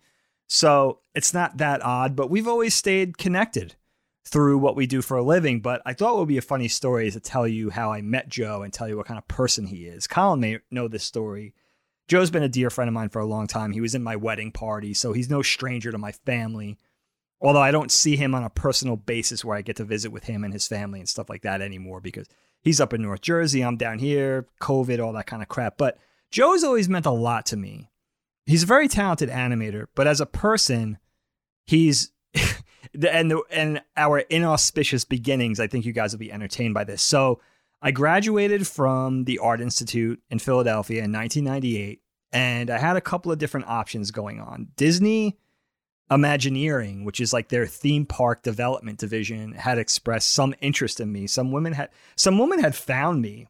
Two women that were like recruiters for Imagineering found me and sort of were courting me a little bit for Disney, and it fell through. It actually fell through. They went with somebody else in the 0 hour or whatever. I didn't make it to the last round. So my hopes were kind of dashed and I was feeling shitty. There was a recruitment fair at school. I had just graduated. And I went, and this animation studio up in Connecticut was representing there called Funny Bone Interactive. And they had this really cartoony dog for their mascot on their logo. And it looked interesting. And it turned out this place did animation for, at that time, remember, it's the late 90s now. Internet still being ushered in, gaming consoles, all that. But 3D is still big. But CD-ROMs were still a big thing in the mid to late 90s. So this particular studio up in Connecticut, outside of Hartford, in the suburbs, did animation for CD-ROM games, children's CD-ROM games. I believed at the time I applied. They were owned by Knowledge Adventure. So it was like a smaller little Knowledge Adventure was the umbrella company. Maybe there was a giant media company encompassing all of it. And then through the throes of me being there, I was only there for a year and a half. I think they got bought out by Vivendi Universal, which is like a European media company. So they went through the throes of ownership and stuff, but it was a really interesting place because it was in the suburbs of New England. The animation studio was in this sort of converted strip mall. So it had like a campus with like 5 or 6 different buildings. The human resources building was like this Victorian house. It was really cool. It was very New England. It's really beautiful up there in the suburbs of Hartford. I still get nostalgic about it. So I get up there. It's a giant operation. There's like 150 to 200 people working there. Everybody's working on, we had huge clients, Fisher-Price, Nickelodeon, Cartoon Network, doing traditional hand-drawn animation for CD-ROM games. And they had this really sort of, at that time, I felt was kind of an advanced pipeline where they had the animators would draw on paper, flipping the pages just like you see.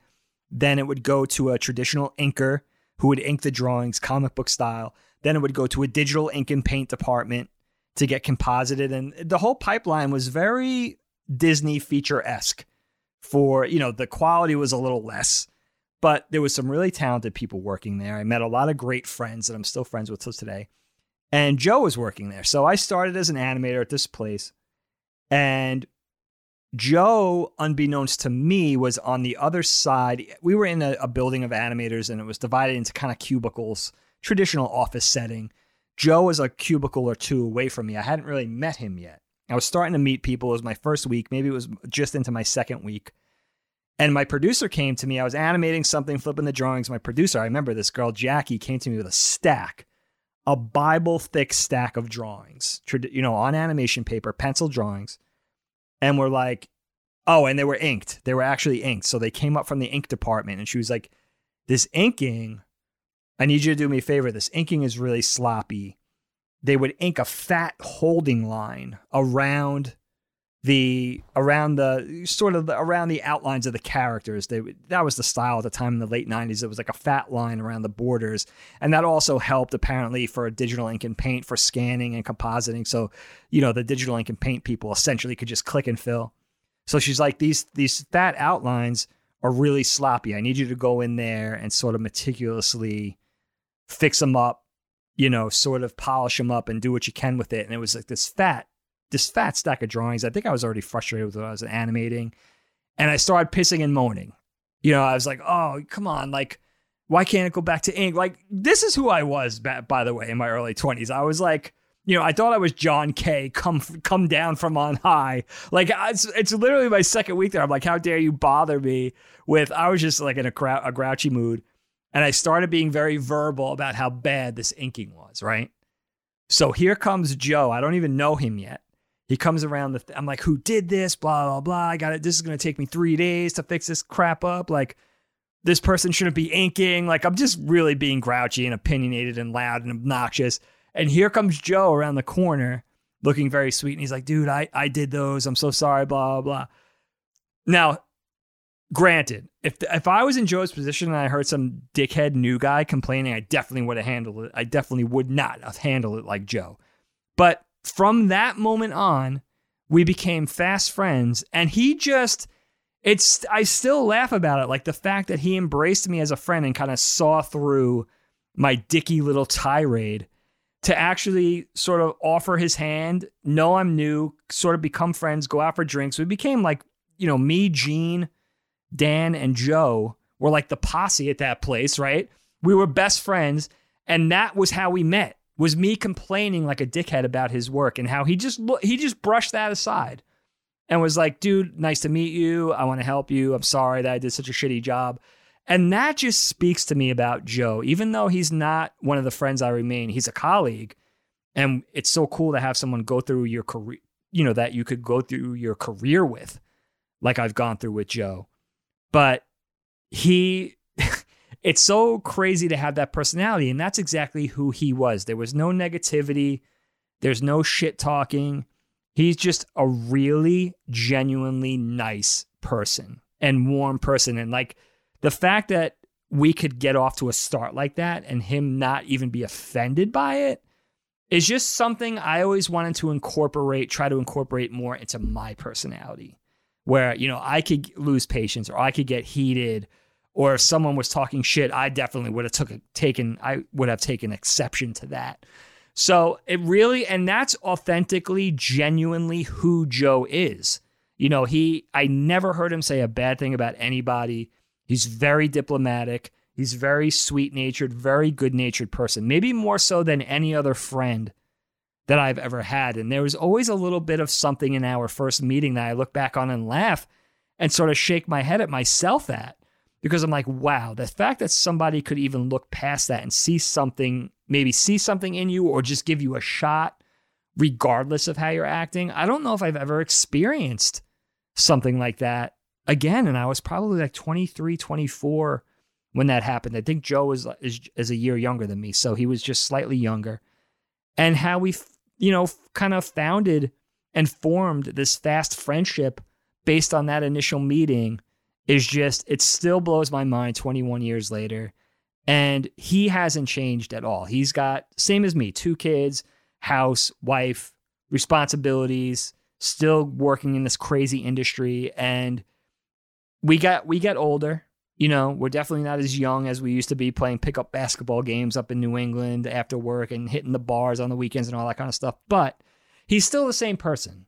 And I just want to give him a shout, because even though outside of work we don't get a chance to hang and talk like we used to, especially now with both working remotely and both working so busy and working 60-hour work weeks, animating on the same projects, but he means a lot to me. And the fact that he gave me a chance when, you know, again, this happened when I had no friends. I was brand new up there. I was just starting to meet people, and he was one of the people that really took me under his wing.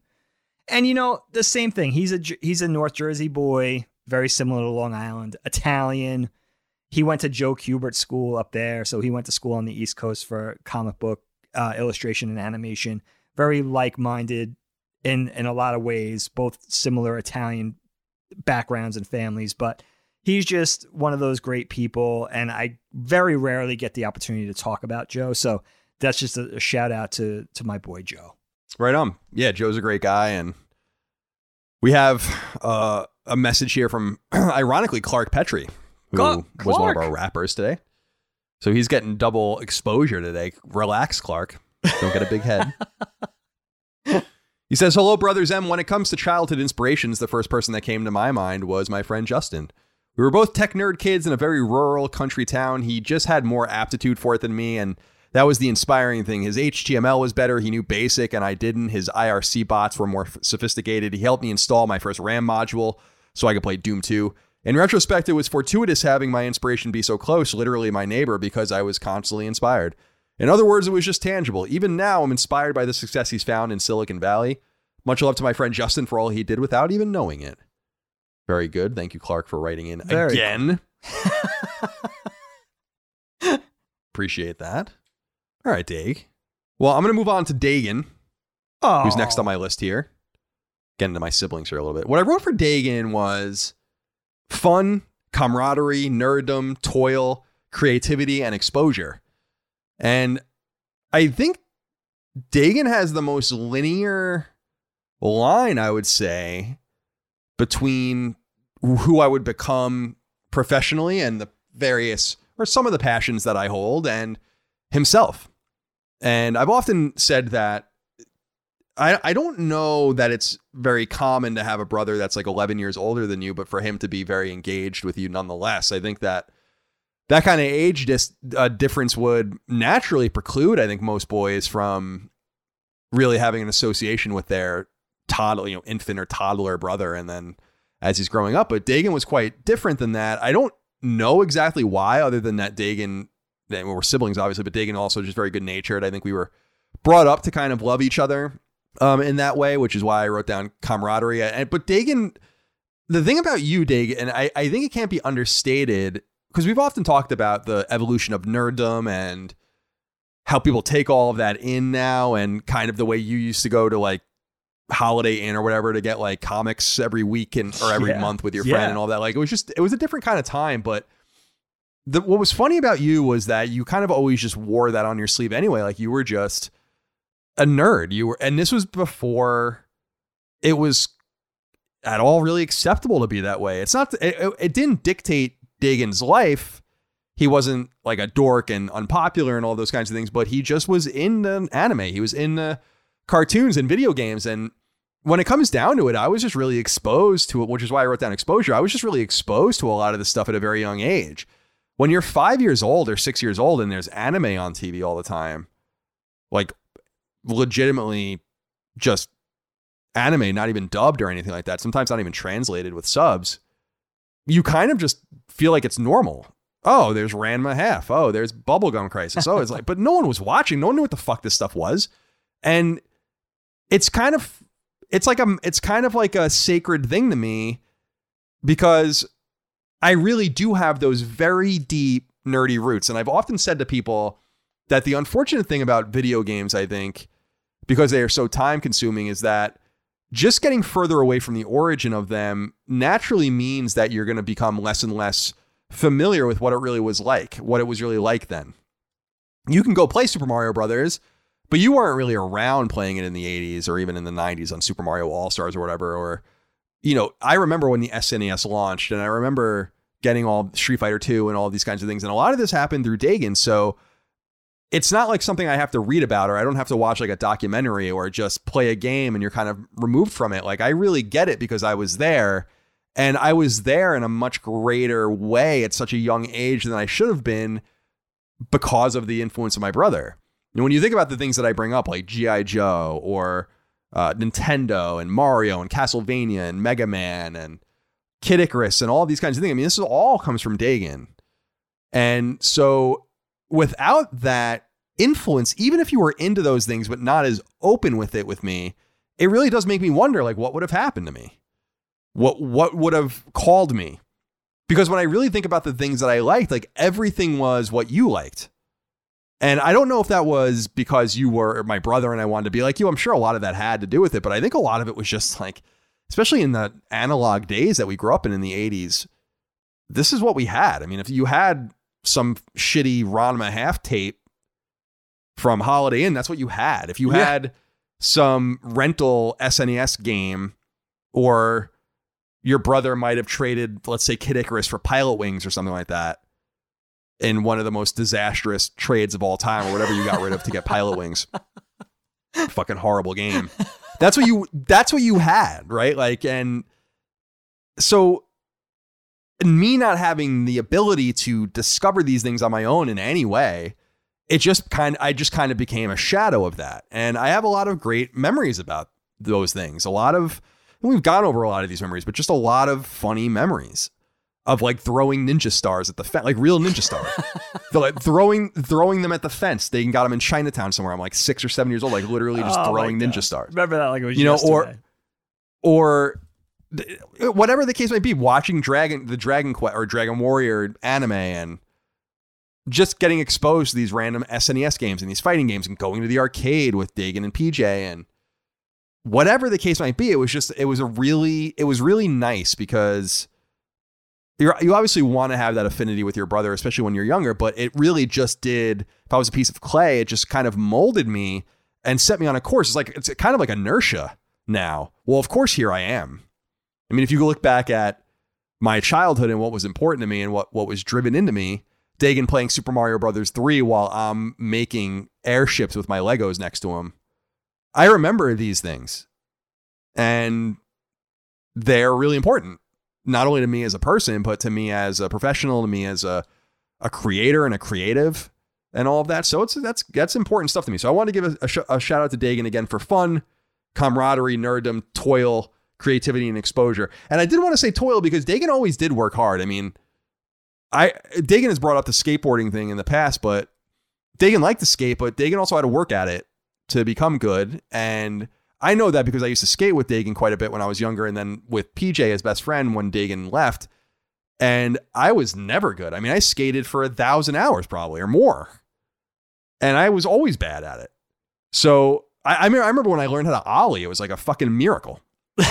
So I mean, that was, and trying to like, jump into the half pipe or whatever behind New School and just destroying myself and all that kind of stuff. I just didn't have the aptitude for it.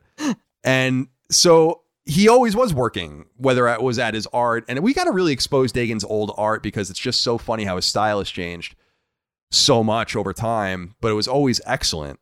Our dad has this, some of these old drawings of his and like Christmas time drawings and stuff that are just totally like anime, Japanese style. They're awesome. Oh, thanks. So they're great because they look like that style of stuff. I mean, of course, that's what your shit would look like if that's all you watched. So, right. Yeah. Exactly.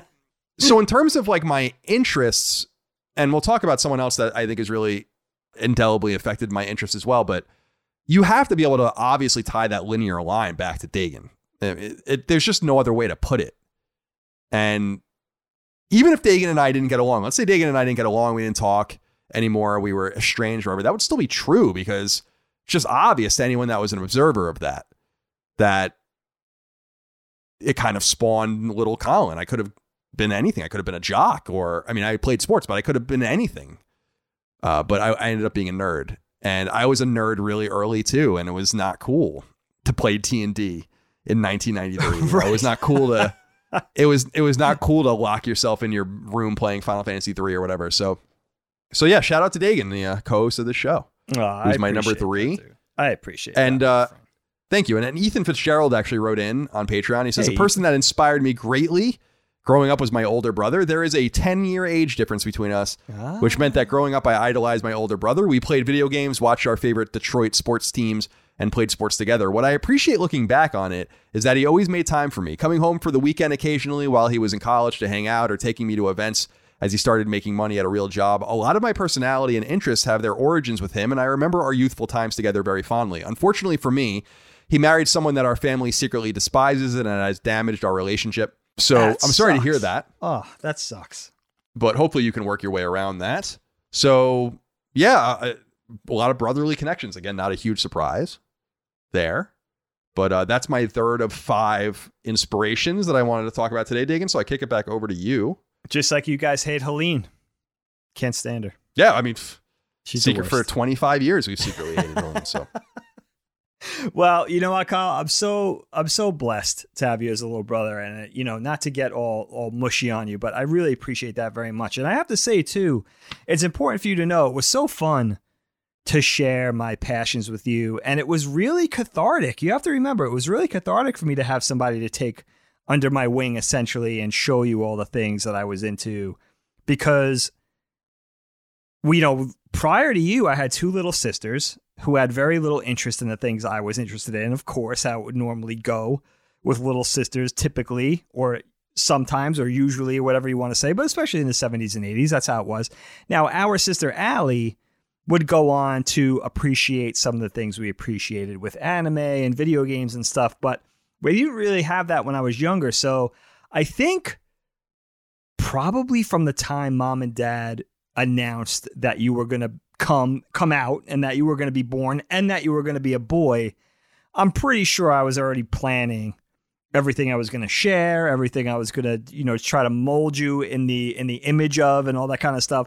And, for me, it was like, I was just at that age of almost being 11 years old where it's like, I had somebody to kind of mold in my image and show you the things I was into with toys and video games and anime. And it was so nice to be able to have that, to have that in your outside of friendships and outside of distances and all that kind of stuff, had that right in my home. And we really were, you really kind of fell into loving those things and being driven by those things too. So it was very satisfying. And I totally hear you. You never know like what, those big influences in your life, how it would have played out without those things. Like, yes, if I was into something else, would whatever it is, would you have been into that more? We also shared a big bond with Star Wars and other things. So it was really, for me, it was always a great, one of the great joys of being an older brother. It's so important to be a good older sibling, brother or sister. I think it's really, really important. And yeah, I'm waiting for our daughter to be a little better with her younger brother. We'll see how it goes. She's at that age. Yeah, well, yeah, she's a girl, and she has that. Girls grow up quicker and become disassociated, I think, quicker from family because they're just more mature. So hopefully she comes back and fulfills that goal for you. But yeah, I to me, I don't know. I mean, that's an obvious one. We've talked about that kind of ad nauseum on this show, but that is what the show is kind of about.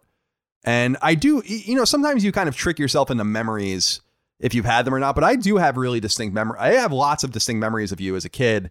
And we were speaking about G.I. Joe and the toys and all that. I remember so well going in to the attic to look at them for the first time. It's not something you really forget when you like discover that you love this thing. That's so cool. That you're being exposed to for the first time. And I think that it's funny how it also came in waves. Like I got in with you. It was like I was into G.I. Joe first, and then like video games, and then Star Wars kind of came in, because Star Wars, for people that weren't around or didn't know, like Star Wars kind of in the early 90s, I think it was in 1993 or 1994 that they announced that they were going to continue Star Wars, which ended up happening in 1999. I'm pretty sure Phantom Menace was finished in 1994, like the script.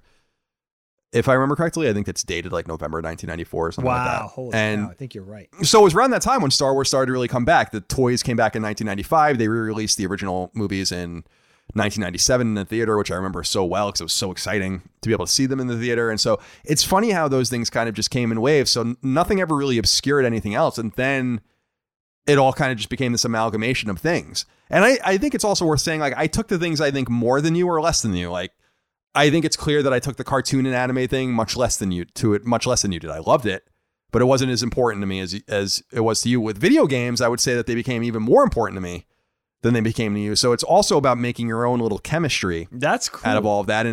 And why I say too, with like with your son Graydon, like he's covered with you with games, which is awesome. And why it's so important to me to make sure our other nephews that aren't so exposed to them are exposed to them, so that they have this like connection to something that we're passionate about and can carry that on, which is why I gave you all my video games and all of that, because I don't really want or need them. I don't need material things, and it'll be something fun for your son to go through as he gets older and has just this insane catalog of games to choose from. So yeah, shout out to Dagan. That's my third of 5. Dag, I kick it over to you to continue the list. Thanks, Kyle. All right. You know what? I wanted to take a little journey. This was actually an interesting one for me because I think about my history with art and how important it was to me from a very early age, obviously. And my earliest memories of drawing parallels to the art that I see or that I saw, comic strips, cartoons, early anime, my dabblings into comic books, and the artists that created those works. I tried to kind of go back, be introspective, dig down into the vaults of my my zombie-like animation brain and dig out who are the first artists that I recognized as a name being sort of drawn up to a specific piece of art. And one of the, believe it or not, one of the earliest ones I came up with actually, and who's not on my list, but who I wanted to mention, was the artist Ralph McQuarrie. Now, fine artist, conceptual designer, known by nerds, of course, the world over as the creator and visual tour de force behind our favorite Star Wars spaceships and characters and tech and costumes and creatures and all that. And why Ralph McQuarrie was sort of on my radar as a kid was because Grandpa, of course, being that frustrated cartoonist, that frustrated illustrator, that artist, he would get me. I don't know if you remember these, Kyle, and I think he did it for Empire Strikes Back and Return of the Jedi. He gifted me these really cool illustrations that came in a set. They were printed on poster quality paper, and they came in these beautiful cardboard sort of square envelopes. And then on the flip side of it, they were really an odd format. They were probably like 10 inches by 22 inches or something. So they were sort of panoramic in nature, horizontal in nature, not vertical. And each one had a different Ralph McQuarrie sort of visual development illustration on it. And on the flip side, it had like a little bio of each piece. A little description, something Ralph wrote, something George Lucas said, some sort of anecdote from production. And I remember specifically looking at the Return of the Jedi ones and being not, as a kid, really inherently disliking them because I didn't understand. What it looked like to me was like, okay, here's an illustration of the Gamorrean guards, but they don't look like this. Not thinking, being a stupid 8-year-old and being like, this was the visual development to get to what you saw in the movie. This isn't a visual representation of actually what came out. This was the visual exploration of how Ralph got to, what popped up on the screen for us. This is what Jabba, all those creepy illustrations of Jabba as like a humanoid with like this giant space helmet. And I really remember disliking them because to me, I just perceived them in my little kid mind as being off-model representations of those things that I loved, whether it was Jabba or Darth Vader or a Star Destroyer or a biker scout or an Ewok, whatever it was, a blaster. I was like, inherently, that's not right. But it's funny that some of those earliest name recognitions from me were negative. That was like, Ralph McQuarrie, no way, that guy sucks. Like, he can't draw a Gamorrean guard. You know what I mean? Like, he created fucking Gamorrean guard, but I just saw it as being backwards.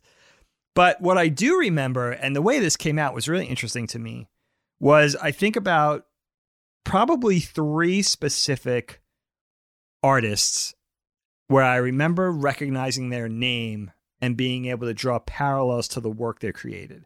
And those 3 artists were Maurice Sendak, who of course illustrated Where the Wild Things Are, which was one of the most important children's books to me as a kid. Really one of the first sets of images in a book or otherwise that really captured my imagination and that really drew me into a world that somebody had created with their hand, pen to paper. And the second one being Dr. Seuss, of course, Theodore Geisel with all of his works. I was especially enamored with The Cat in the Hat when I was a kid. I would study that book for hours. I was just so drawn into the characters. I was so drawn into the limited color scheme with the reds and the blues and the whites, the style of the drawings, how unique it was. And the third one, and maybe the most important to me, was Shel Silverstein, who was the illustrator / poet who did those children's books that we all grew up with, The Light in the Attic, Where the Sidewalk Ends, and The Giving Tree, especially those 3. And when I'm thinking about these guys, I'm thinking about their inherent strong visions, how their illustrations are unique, haunting, funny, unique, maybe a little bit scary sometimes, very personal. And each one looked like nothing else. Each one had its own sort of inherent quality where you could tell it was done by a certain hand with a certain voice. And what it dawned on me as I was writing this, and it was really striking, was that each one of these 3 people are they're writer illustrators. They do both.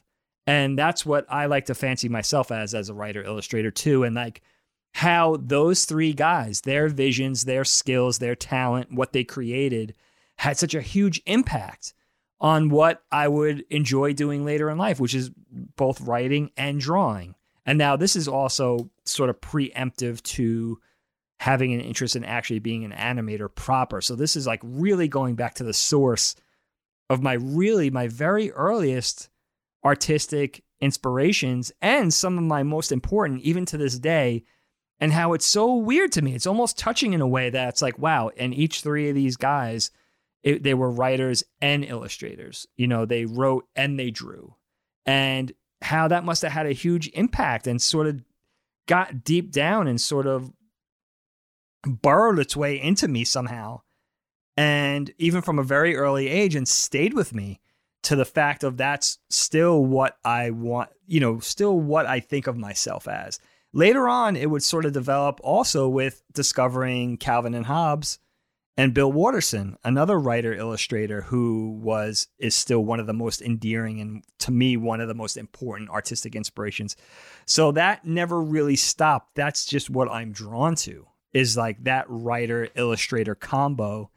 And it started with those very early influences, and later on it would sort of, open up and engross a whole nother thing with Walt Disney, with being the first person who I recognized as an artist who sort of his job was to marshal the forces of other artists and be the, overarching creative voice behind a body of work, and how that played into me very early with wanting to, and still wanting to, marshal a creative force of people that are perhaps more talented than myself in various skill sets, and be that one sort of overarching voice to control and sort of bring those talents together and create something. And Walt was the first person I really recognized as that guy. And I remember being very early in my teens wondering, like, wow, here's some of the most talented artists who ever lived. You think about the 9 Old Men and some of the best draftsmen that ever lived, Milt Kahl and Mark Davis and Frank Thomas, and how, what was it that Walt had that made these guys, these most talented individuals, want to work in order to achieve his vision, to Walt's vision, and get his approval? And what was that force? What was that strength? What was that sort of personality that was imbued into Walt that made those master artists want to serve him, want to be part of his team, and, being that head creative vision, and sort of all these talented individuals being beholden to one man's vision? And what a genius he must have been for all of them to be working to essentially please him. And they it's not only sort of intimated, they've said that, it was like we were working for his approval, almost like he was a father. And what kind of genius that man must have been, because he had a band of geniuses working for him. Animators, artists, illustrators, filmmakers, writers, directors, all these people under his creative umbrella. And really, as the impact that Walt had on me, as far as like wanting to also be, how cool it would be to be that person, and wanting to model myself after whatever mojo it was that he had to make other people want to work for him, essentially, and do something that, actually sort of rub off that belief that Walt had in his projects, sort of rub off on a group of people where they wanted to follow his lead, and they wanted to, he was sort of the Pied Piper and they were the mice, but they were like so talented. Each one of them could have done their own thing. But what was it that Walt had, and wanting to model myself after that and capture the magic that Walt must have had, because he did it for decades. And he did it with some of the most talented people, I would say, that ever lived. And, he was another one. If I have to talk about another of the most influential artists of my youth, it would have to be Walt. And it's also interesting because I think you think about Walt Disney, legendary icon status, but it can't be overstated. Like it's completely true. Like what he did and what he created with the group of people that he created it with was revolutionary. And I don't know that it's ever been done again to the degree of, the 1950s and 1960s, the heyday of Disney, where it was like he was that one tastemaker. He was that one creative visionary who had that. And I'm not sure anybody ever captured that lightning in a bottle quite like he did ever again. So I have to give a shout out also to Walt. Some people wrote into us on Patreon about some creatives that they were also inspired by, like cool. creatives that you were inspired by. Nice. Joseph Lucino wrote into us, Dagan. He says, in terms of TV, Rod Serling was definitely an inspiration. Genius. His cool narration on Twilight Zone filled with morality, irony, and life lessons mesmerized me as a kid. I would wait all year to watch the marathons in the 2000s to get more sagely advice on the 4th of July or New Year's.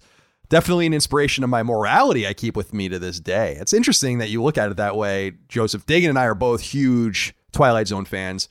You actually didn't put in what I think is the most interesting part of Rod Serling, which is not all his kind of appearances and moralizing and irony and all of that, which is just that he also produced that show. So huge inspiration to us as well, and me as a writer.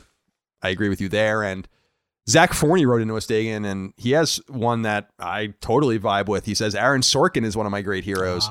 My parents would play The West Wing and A Few Good Men around me when I was way too young to understand what was going on, but I love just hearing the dialogue.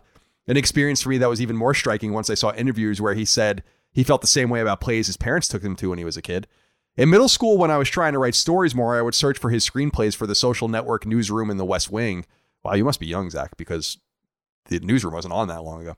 Because I was so captivated by his ability to create amazing characters, intelligent dialogue, and to touch on heavy topics in such a nuanced way. Artists that come into your life and find a way to connect with you personally while also making you change your career path in the future long after your first experience with them have to be remembered and treasured forever. I know there are definitely artists, writers, animators, game designers, or a combination of all of those that have done this for you guys, and one of them, for me, happens to be Sorkin. Thank you, Zach, for writing in. I think the audience knows I'm a massive West Wing fan.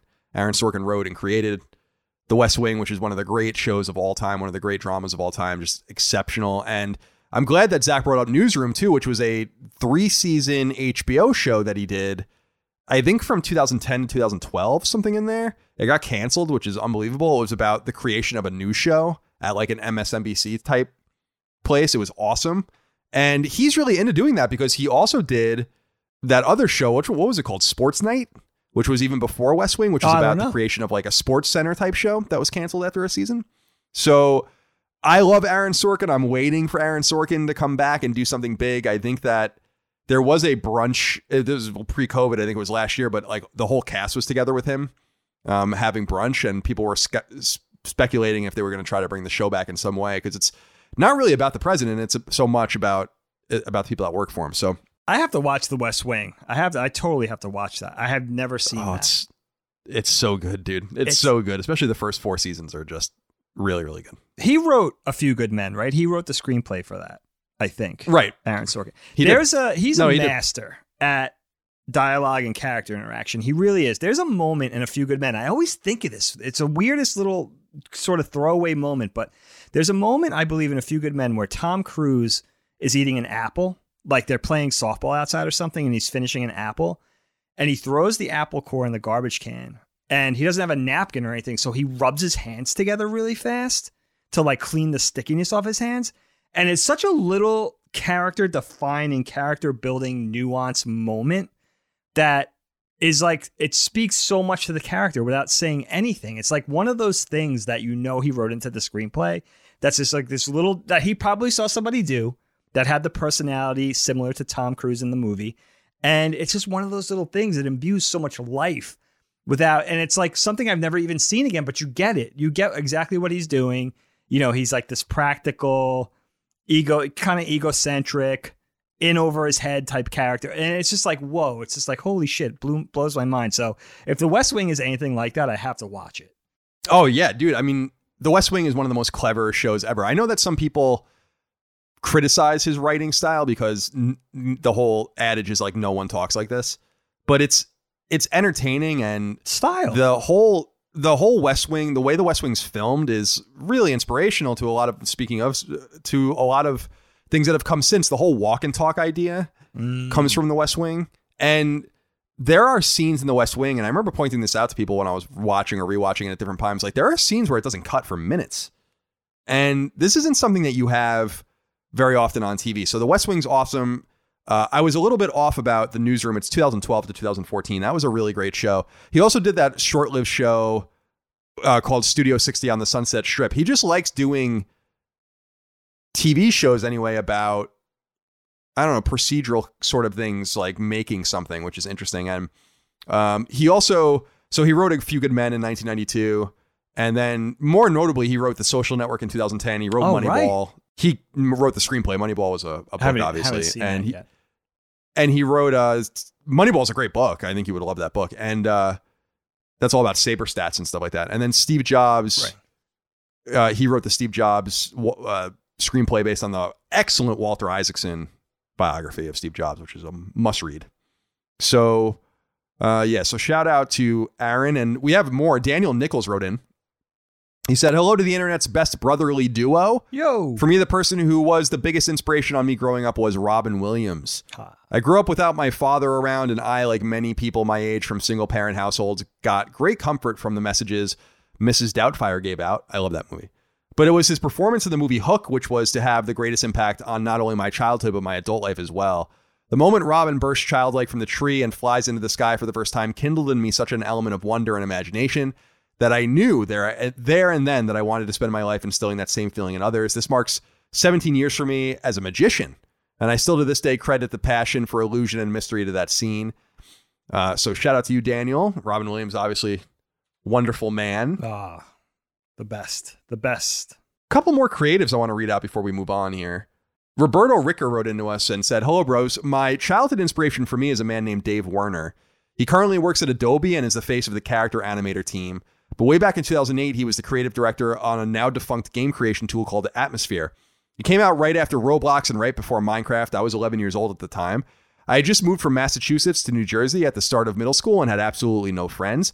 Atmosphere was small and Dave was very active on their forums and would produce weekly video segments for the community. Wow. Rather quickly, I got to know him not just as a personality, but as a person. He treated me with a level of respect and candor at my young age that I never really experienced before. His creativity, openness, and drive was a massive inspiration. I poured my middle school heart and soul in creating Atmosphere levels and sharing them with its small but wonderful community. I don't think Dave ever missed a single one, even as he ran the team at Minor Studios. He always gave great feedback, something no one else in my life could really provide at the time. While Atmosphere and Minor Studios died sometime around 2012 or 2013, my love of game design that Dave and his game Atmosphere instilled in me never diminished, and so I went to college for game design in 2014. There, I met who would become one of my go-to project partners and great friends because he recognized my Atmosphere t-shirt. He now works as a freelancer on Rocket League Esports and at Psyonix. My friend Jeremy is the VP there. Wow. I met Dave for the first time out in California in 2018, but was able to finally tell him face-to-face how much he did for me as a young creative kid struggling to find his place in the world. It's a moment I'll always cherish. I've now worked professionally in games for 2 years, and I've loved every moment of it.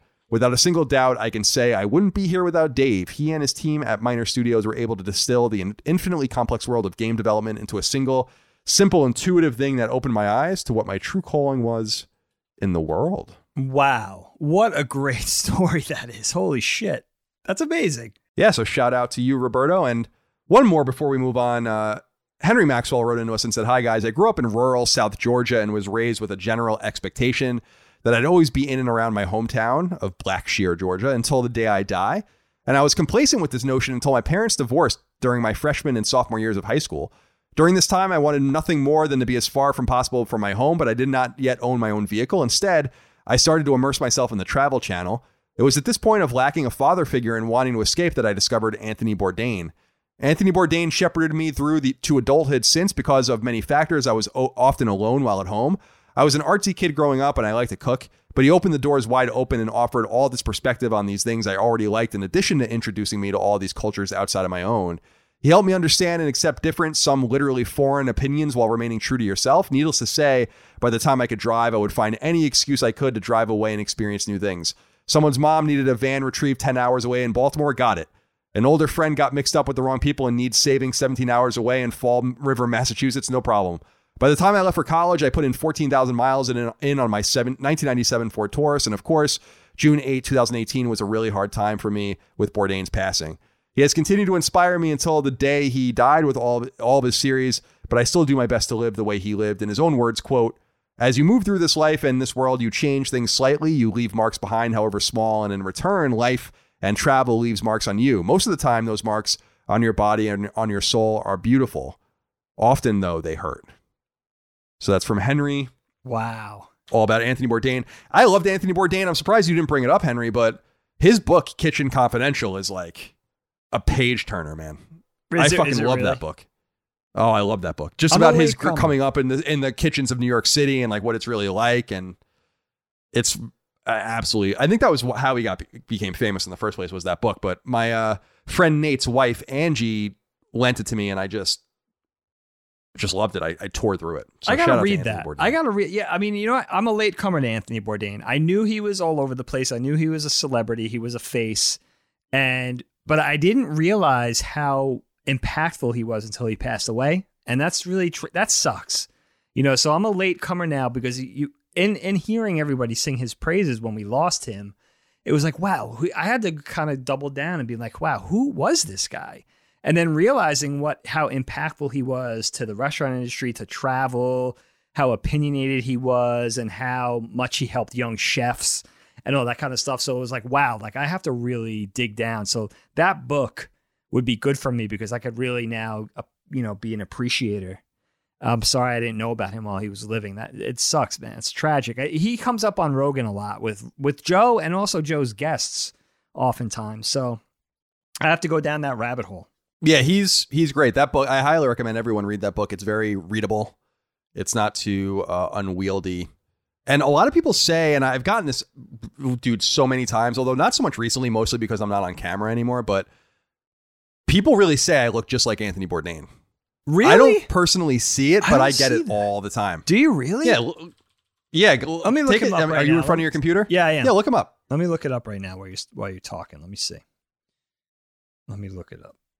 Like, I don't see it, but like I've gotten it from totally unassociated people many times. That's so strange. You never told me that. Yeah, let me see. Yeah, he's coming up. Yeah. No, man, I don't see it.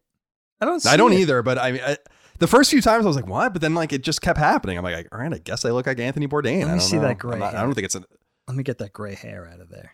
I don't think it's an insult. He's great. I love Anthony Bourdain. All right, R.I.P. The next person I wanted to bring up, since we're going in sibling order, is Dana, our sister. One of our sisters. Dane. For what Dana, I wrote inquisitiveness, reading, writing. Oh, I can't read my own notes here. Reading, writing, books, music, movies, TV, pop culture. So Dana, when our mom left our dad, Dana is the one who really raised me for a while, for a couple of years. And Dana and I have a very, very close relationship as a result. Very, very, it's brother and sister, but it's actually more like motherly than anything else because of that. Dana's 8.5 or 9 years older than me. And so she's just below Dagan. And she's an English teacher. She's been an English teacher for 20 something years now. She teaches like AP English and AP literature and honors English and stuff in high school and some community college, like transfer stuff for her students and all of that. So she's really engaged in academia. But Dana is a really voracious reader. She's been a voracious reader her whole life. And she actually worked at the local public library when I was a kid. So when mom left and dad was at the firehouse and I couldn't be alone, I used to go to work with Dana, and I basically lived in Brookhaven Free Library for a couple of years when I was in like second grade and third grade, and just really came to love reading, really came to love writing and the written word and absorbing it, and became a pretty voracious reader myself. And a lot of that has to do with Dana, and a lot of my kind of more inquisitive nature comes from Dana as well. Dana was, amongst the four of us, really the scholar. She was probably the only one of us that tried in school. And is in a lot of ways the most raw talent in terms of intellect, I think, out of the four of us. And what I always loved about her was just like she kind of had this division of labor in her own mind, I assume, where she had to take care of her business. She was a student athlete. She ran, she played soccer, she did all these things, track and cross country, and she was a great student. But also she had like a real love, like I said, for pop culture. And it was through this that I really absorbed a lot from her. And she, much like Dagan, really took me under her wing in a totally different direction. This is why, as an example, 90210 came out in 1990. I was 6 when 90210 came out. And I have seen every episode of that show. And I watched a lot of it with Dana when I was like really like 7, 8, 9, 10, watching this stuff, later on Party of Five and all these different kinds of things. And of course, the indelible effect that her musical taste had on me, whether you're talking about Rage Against the Machine or Ben Folds 5, Bare Naked Ladies. Dana brought me to some of my first concerts when I was a kid. I saw Bare Naked Ladies with her a handful of times. She used to bring me to movies all the time, and Dagan did too, but she brought me to a lot of these different kind of movies. She also exposed me to a lot of things that would probably be more embarrassing for a young boy in the 80s and 90s to admit that he really liked. I really liked musicals because of Dana, and stuff like Sound of Music and Rent and whatever the case might be. And just this insatiable appetite for pop culture. Dana can just rattle off all these kinds of different things and in an almost encyclopedic way. And so I'm really thankful for a lot of different things with Dana, not only as a kid and growing up and her kind of helping mold me and seeing a lot of that now on her sons and how she always tells me that, which is really heartwarming, but also just because if we're talking about the various things and the various ways someone makes you who they are, who you are today, then Dana really got me into all these things. I remember getting from Brookhaven Elementary School, like you got like some sort of reading list thing and then like a bunch of stickers, and the more you read, you get more stickers on it and stuff. And she got me like really into that. And before I knew it, I was just really attached to the written word. And I consider myself, I'm a podcaster and a business owner and an entrepreneur and all of that, but I really do consider myself first and foremost a writer. Much like many writers, I don't do much writing. I do a lot of thinking about writing these days, but nonetheless, I have to give Dana a shout out for all that kind of stuff. I'm really thankful for the inquisitiveness that she instilled in me, the love of the written word that she instilled in me. I think I really became a musician because of her. She loves music and has a real good taste for film and TV, and we still really share a passion today together for our especially our combined love of period pieces, which is a very feminine thing, frankly, that I think that I got. Not that there's anything wrong with men liking it, I do, but it's a feminine thing. I mean, there's not many like straight male fans of Downton Abbey or whatever, or Elizabeth or whatever fucking weird shit we watch, right? The Tudors. So it's cool for me to be able to share that with someone, and it's clearly where I got it from. And I really love that about that as well. I think that Dana is the reason I'm so eclectic.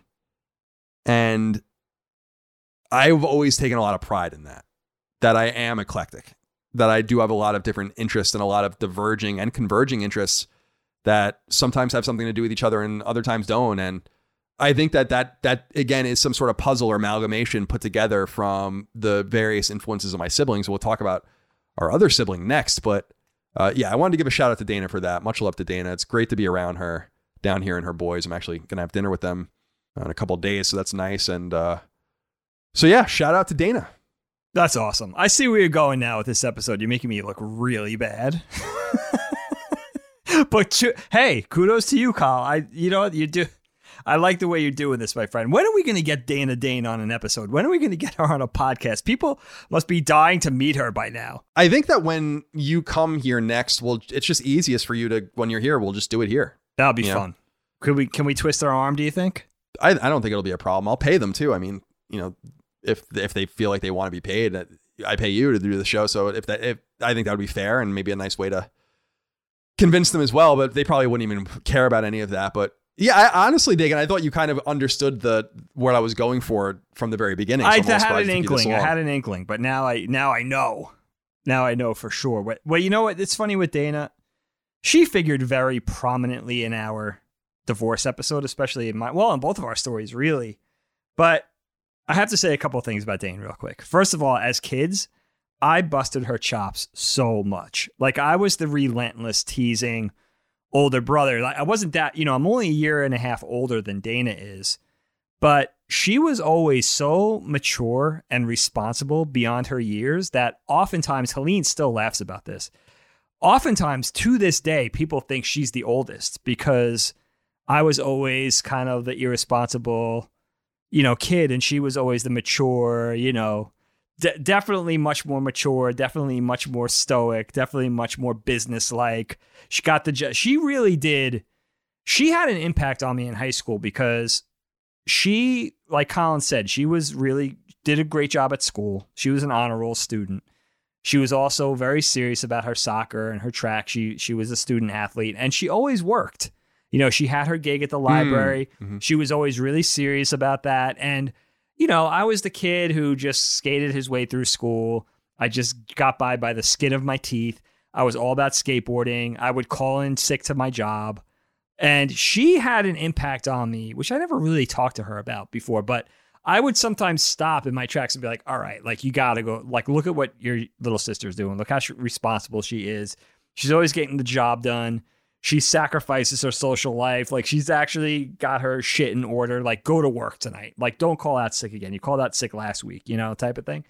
So she actually kind of inspired me a little bit through that era of looking up to her a little bit in that regard, being like, wow, she's so responsible and mature. She always does what's expected of her. And she had an impact on me that way. But I busted her chops and teased her relentlessly to the fact, I don't know if I ever told this story on the show. One day after school, I think it was, I know that it was still night. It wasn't nighttime. It was still daytime. I was busting her chops about something, just really just going at her. She ran into the kitchen, opened the knife drawer, took a handful, not a knife, a handful of knives, like cleavers, steak knives, butcher knives, whatever was in there, and ran after me with them. Now, thank God she didn't fall, right? If she caught me that day, I know she was so angry with me. I wouldn't be here right now. I would have been dead. Like if she caught me, like I would, and she was fast. Don't forget, she ran track. So it was only my adrenaline that would get away from, have me get away from Dana when she was chasing me and I would have deserved it also because I was just like a relentless ball buster with her. But the other thing about her is she exposed me to 3 distinctive pieces of media, each one different, that a book, a movie, and a band that are 3 of my favorite things ever. Now, I had AP English in high school, but somehow, I don't know how it happened, but I'd never read To Kill a Mockingbird. And that was always one of her favorite stories, and I always knew that. So I guess it was after college, I read To Kill a Mockingbird for the first time on her recommendation, knowing how important the book was to her. A movie that she recommended to me one night, Almost Famous, which is one of my favorite movies of all time, one of Helene and I's favorite movies together as a couple of all time. And Dana introduced me to 10,000 Maniacs / Natalie Merchant. And I would make fun of Dana's music relentlessly, but that was one I would tease her about that I also really liked. So she was my introduction to those things. So she's I feel like she's the least heard voice of our family. Allie and Dana are kind of battling it out for that status. I'm sure people, CLS people, knockback people specifically would like to hear from those two on the show. They're definitely going to both give me the business when we're on the show together, and I'm fully expecting that. But also, Dana, one of the most thoughtful people I've ever met. She's super thoughtful, and family means a lot to her. She's one of those people that really never... She's very responsible with keeping in touch, very responsible for keeping the lines of communication open, and makes you feel like she genuinely misses you. Now, she could be lying. But if she is, she's a good liar. Yeah, she's the reason that we all speak every week on Zoom with our dad, because Dad's kind of isolated on the island. So the rest of us are down here. But yeah, Dig, just to reiterate, when you're here next, we'll get, now that I live here and now that I have space, like I have real space here, we have everything we need to record with them. So it'll be fun. We can do that really at their leisure. Yeah, we'll definitely get that done. It's going to be a hazing of Colin and I, just so you guys expect a 3-hour hazing. Yeah, I think that'll be fun. I think it'll be fun. I like that. I make fun of myself all the time. All right, Dig, I kick it back over to you. All right, I'm going to do a quick one here. This kind of, we talk about Star Wars, right? Talk about nerd culture. Talk about what's important to us, Colin and I specifically. So I thought I would bring in a little Star Wars tale into the fold here. It just occurred to me, thinking about being a little kid, who did I admire up on the small screen, up on the big screen? Who did I want to be the most? What fantasy characters, what fictional characters sort of engaged me, encouraged my imagination, captured my imagination in many ways? And I have to boil it down. In considering all this, I realized that there are 2 people or characters that I spent the most time pretending to be out of anybody else ever in my life, probably. And that is, of course, Luke Skywalker and Han Solo. And I have to say, in thinking about this and writing the notes, it makes sense, especially for somebody of my generation, a Gen Xer who grew up with the original Star Wars trilogy, right? Han and Luke are the ultimate combo in terms of coolness, personality, prowess, etc. If you blend these 2 characters, you do get the ultimate idol or hero to any early 80s 7 to 8-year-old. I mean, you can't dispute that. Han's coolness, his sarcasm, his charisma, his space piratey, outlaw-y personality combined with Luke's magical force powers. I mean, of course, we were playing at being these characters day in and day out. When we weren't playing with the action figures, we were pretending to be them. I think back to those epic campaigns, Tommy and I, John and Matt maybe in there too. We waged these campaigns in a foot of snow or more, pretending to be, hunkered down in the ice trenches of Hoth, waiting for the Imperial Walker attack. We spent hours at this, dude, with Tommy's ski goggles on and all the right equipment and the toy blasters and pretending we were riding Tauntauns and fighting Darth Vader and everything, pretending to fly X-Wings, of course. So I got to give a quick shout out to Luke and Han, Harrison Ford, and Mark Hamill, of course. I don't think literally, even though that was a very isolated period of our lives, maybe we did that from like 4 or 5 through 8. I still, even if it was like a 3 or 4 year time period all told, we definitely spent the most time emulating those two. And of course, also Indiana Jones for inspiring our of course, first career goal. I mean, looking at this man on screen and being like, I want to do that. I want to do exactly what this guy's doing, and I want to be exactly what this guy's being. And also, you got to point out, Harrison Ford, 2 of those 3 characters. That's got to mean something. So just a quick shout out to those fantasy characters that we wanted to be growing up. I had to give them a shout. We have a couple of those that I think are parallel to this. Andrew Cuscieri wrote into us and said, many like to hate on Superman, but he's always been one of my biggest inspirations as a kid and why I believed in always being good and a loyal friend. I sure hope he'll once again get the love he used to with some amazing films, and goddamn, I want a AAA Superman game so bad. Gonna be waiting for that for a while, Andrew, but thank you for writing in. Caleb, I love being so dry. I think most people get it, but I love my own dry humor. And Caleb Greer wrote in, I'm loath to read this because it's so horribly nerdy, but he says, hello, Colin and Dagan. I must say, a lot of people who inspired and instilled positive values in me besides my parents are fictional protagonists in anime, whether it be Naruto or Goku. In real life, however, Bob Ross has always been a bedrock for me of kindness, understanding, and the idea that it's okay to make mistakes. Everyone is their own person, and that's fine. Caleb, I'm going to ignore the anime stuff because that's too nerdy for me. But the Bob Ross thing, I've said this in the past, but I love that on twitch.tv/Bob Ross, I think. But you guys can just Google what exactly it is. They play Bob Ross continuously from like Friday afternoon to Monday morning. Every weekend. Oh, it's best. Awesome. Oh. It's awesome. I just watch it. I watch it all the time. Yeah, I love it. That's a not so well dressed, artistic version. Dr. LaPera is a better dressed, not so artistic version of Bob Ross. That's exactly what Dr. LaPera was. That's soft spoken, soothing, calming. That's exactly it. Like, it's the same guy, but Bob Ross has, jeans and an afro and a paintbrush. Dude, he's the best. Like, I'm watching it sometimes at night and I'm like, does that motherfucker have a squirrel? Yes, he does. And yeah, he does. He just straight up had a squirrel. Yes, does that motherfucker have 2 birds? Yep. Living in his fro. He's got like 2, they're like sparrows. It's like, where did you even get these things? He's like Snow White. It's not like a parrot or something. It's like, where did you get this fucking, this yellow crested sparrow from? I love that, man. What a loss. What a loss. Oh, I know. And I've said this on the show in the past, but I am all about getting one of his paintings. Like, I don't care which one it is. They're not apparently that valuable. And he did a lot because he painted so many of them. Yeah, you can apparently drop like $5,000 or so and get a real Bob Ross painting. And that'd be amazing.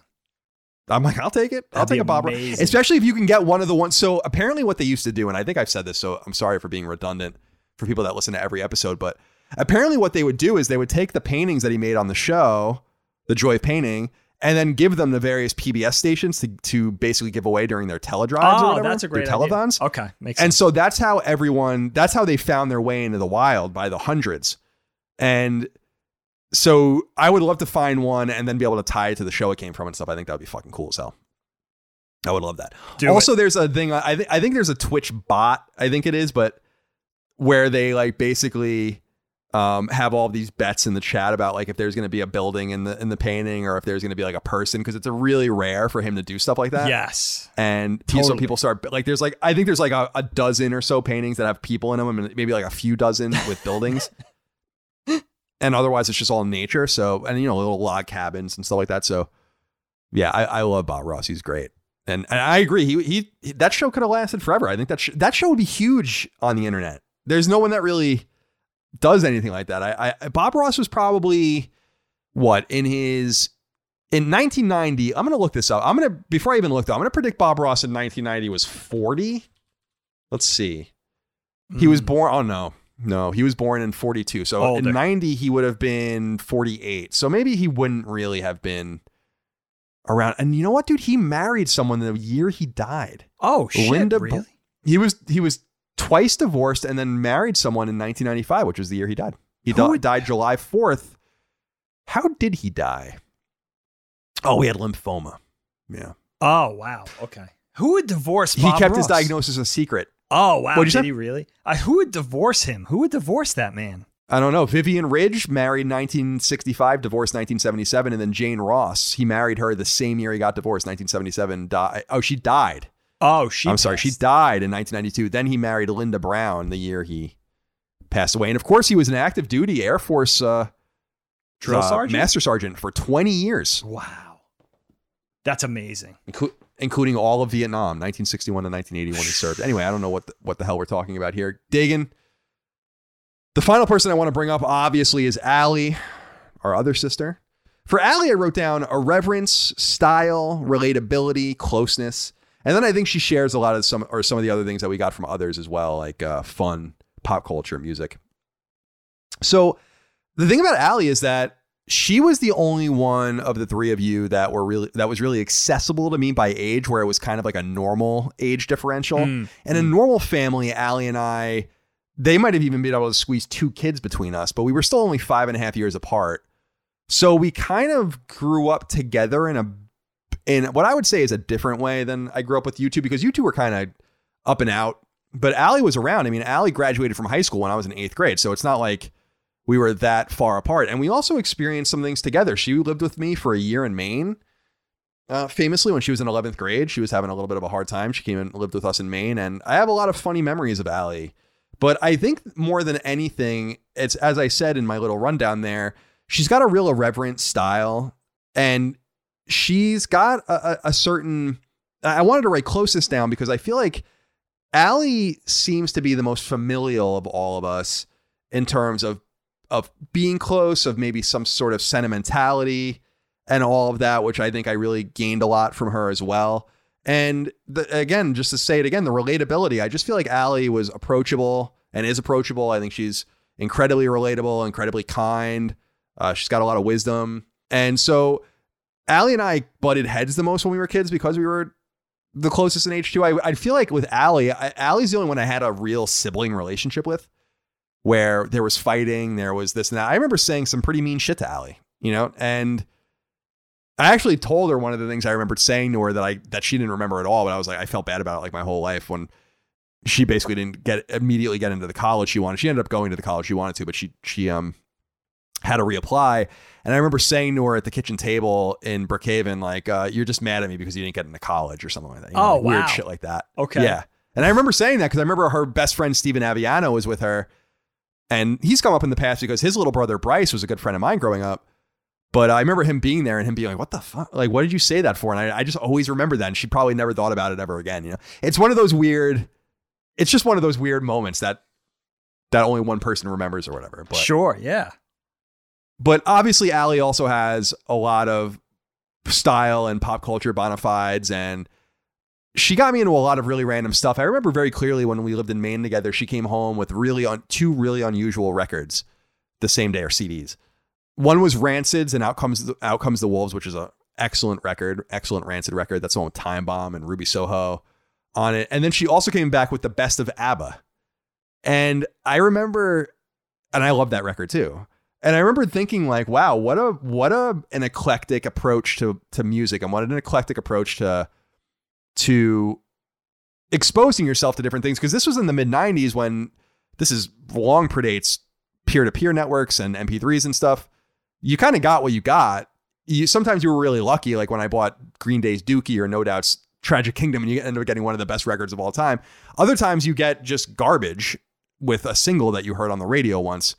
And so she was a really huge inspiration for me with the music and all of that too, and the style as well. I remember she might not even remember this, but she had like these in Maine. She had these like little gold rings that you could like basically use as like fake earrings. And I remember she like would put them on me and like put a fake nose ring on me, so it looked like I had a nose ring and stuff like that. And so I felt the closeness to Allie as a young kid just because of our age differential, but certainly her irreverence.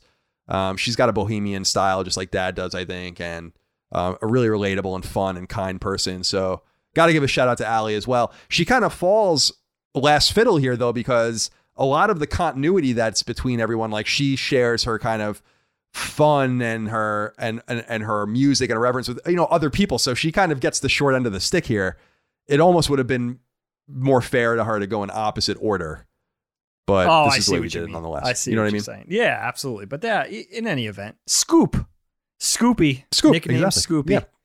Another one we have to hear from on the podcast.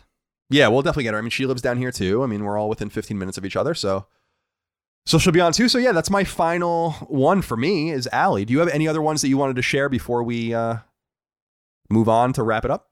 Well, you know what? I'll second your praises for Allie. You know, she's really a true individual. Her and I were always very close, very like-minded in a lot of ways. Of course, she's an artist. She's creative, so we share that bond together.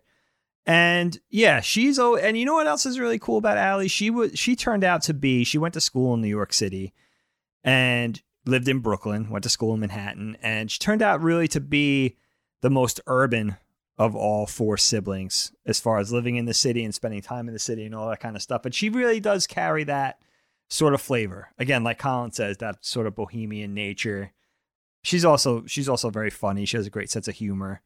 And yeah, it'll be great to have her and Dana on the show so the 4 siblings could talk, and Colin and I could get our chops busted up. Do you know what, Colin? Our comeuppance. Our comeuppance, as it were.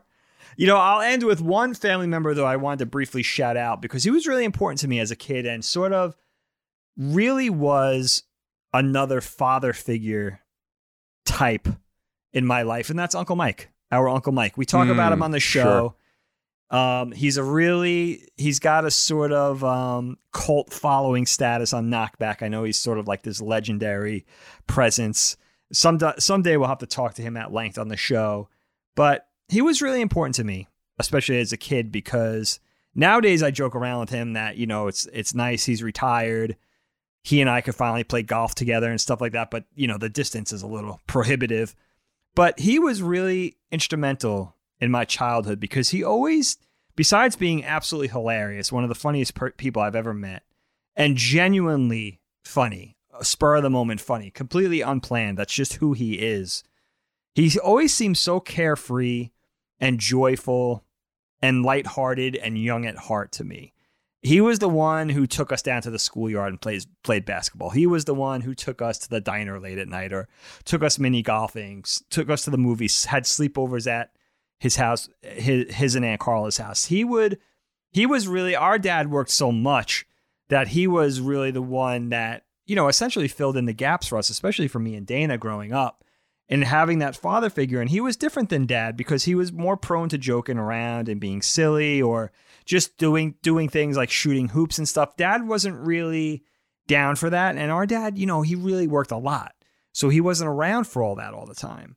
So, you know, Uncle Mike was really the one that taught me how to play baseball. He was really important. He was a really important figure in my life, whether you want to construe it as a father figure or as just like, he was almost, although he was an uncle, he almost felt like a big cousin. That's how he always felt to me. You know, he would take us when we were out on the highway. He would joke around and drive too fast. Like he would do things that were just looking back, like he gave us such funny and warm memories. And, you know, he grew up right across the street from our aunts and our mom. So he was really essentially always part of the family. Of course, he ended up marrying the girl across the street, our Aunt Carla. But he was really always part of the family. He was always really a Ruggiero. And it's funny that he's now part of he and Aunt Carla and our cousin Jamie are part of the Richmond, Virginia contingent of the family. I guess I'm assuming Aunt Joni and Uncle John, although they say they're not, they're going to end up down there eventually too. And it's just cool that he's still, you know, he's just still part of the landscape of our family and nothing's really changed in that regard. The only ones we're really missing, of course, are Grandma and Grandpa. You know, but just thinking back, Uncle Mike's one of those guys. It's like some of my earliest memories, some of my funniest memories as a kid.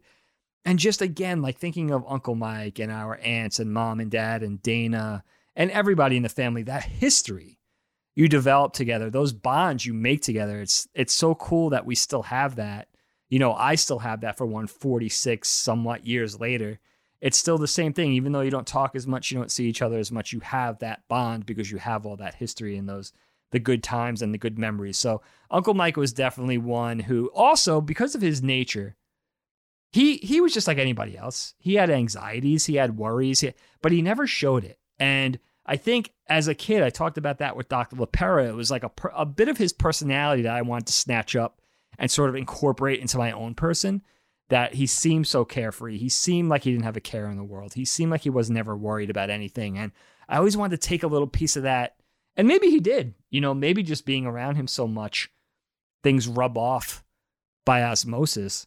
Just taking a little bit of that Uncle Michael-esque personality where he's funny and he's sort of lighthearted and nothing's bothering him, doesn't have a care in the world, or at least seemingly so, and trying to fold that into your own being. So he gave me that, at least wanting to aspire to that. So shouts out to our Uncle Mike.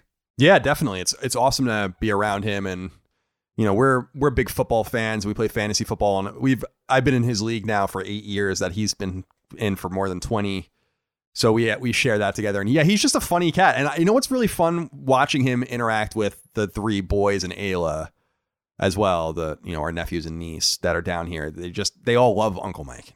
Of course. And it's funny. So it's cool. It is generational, and he had a few health scares. So I'm glad that he's with us and healthy and all of that as well.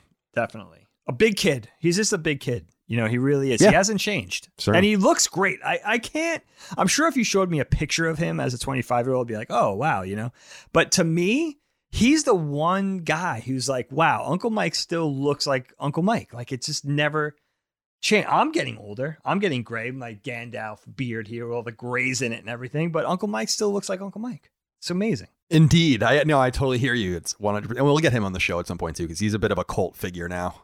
Definitely. in our show. All right, before we go, I have a couple others I want to read. Just some inspirations people had. Kendrick Lukenbach wrote into us and said, "Hey, Moriarty Bros, my childhood inspiration growing up was Kobe Bryant. I started playing basketball as a kid in 97, and that's around the time Kobe came into the NBA. My family are huge Lakers fans in Southern California, so witnessing their early 2000s dynasty was amazing as I modeled my schoolyard basketball skills after Kobe. My struggles in my young adult life with self-esteem, anxiety, and depression were helped so much by the wisdom Kobe put out in the world in his later years. I felt like as he grew through his NBA career, it helped me grow into adulthood. Kobe passed away at the start of 2020, and it was like losing a family member. I've never felt that for someone I never knew, but he impacted my life for 20 plus years. My favorite quote for him will be with me forever. Quote, "The magic in life is finding what it is that you love. When you find that thing, then life makes sense." End quote.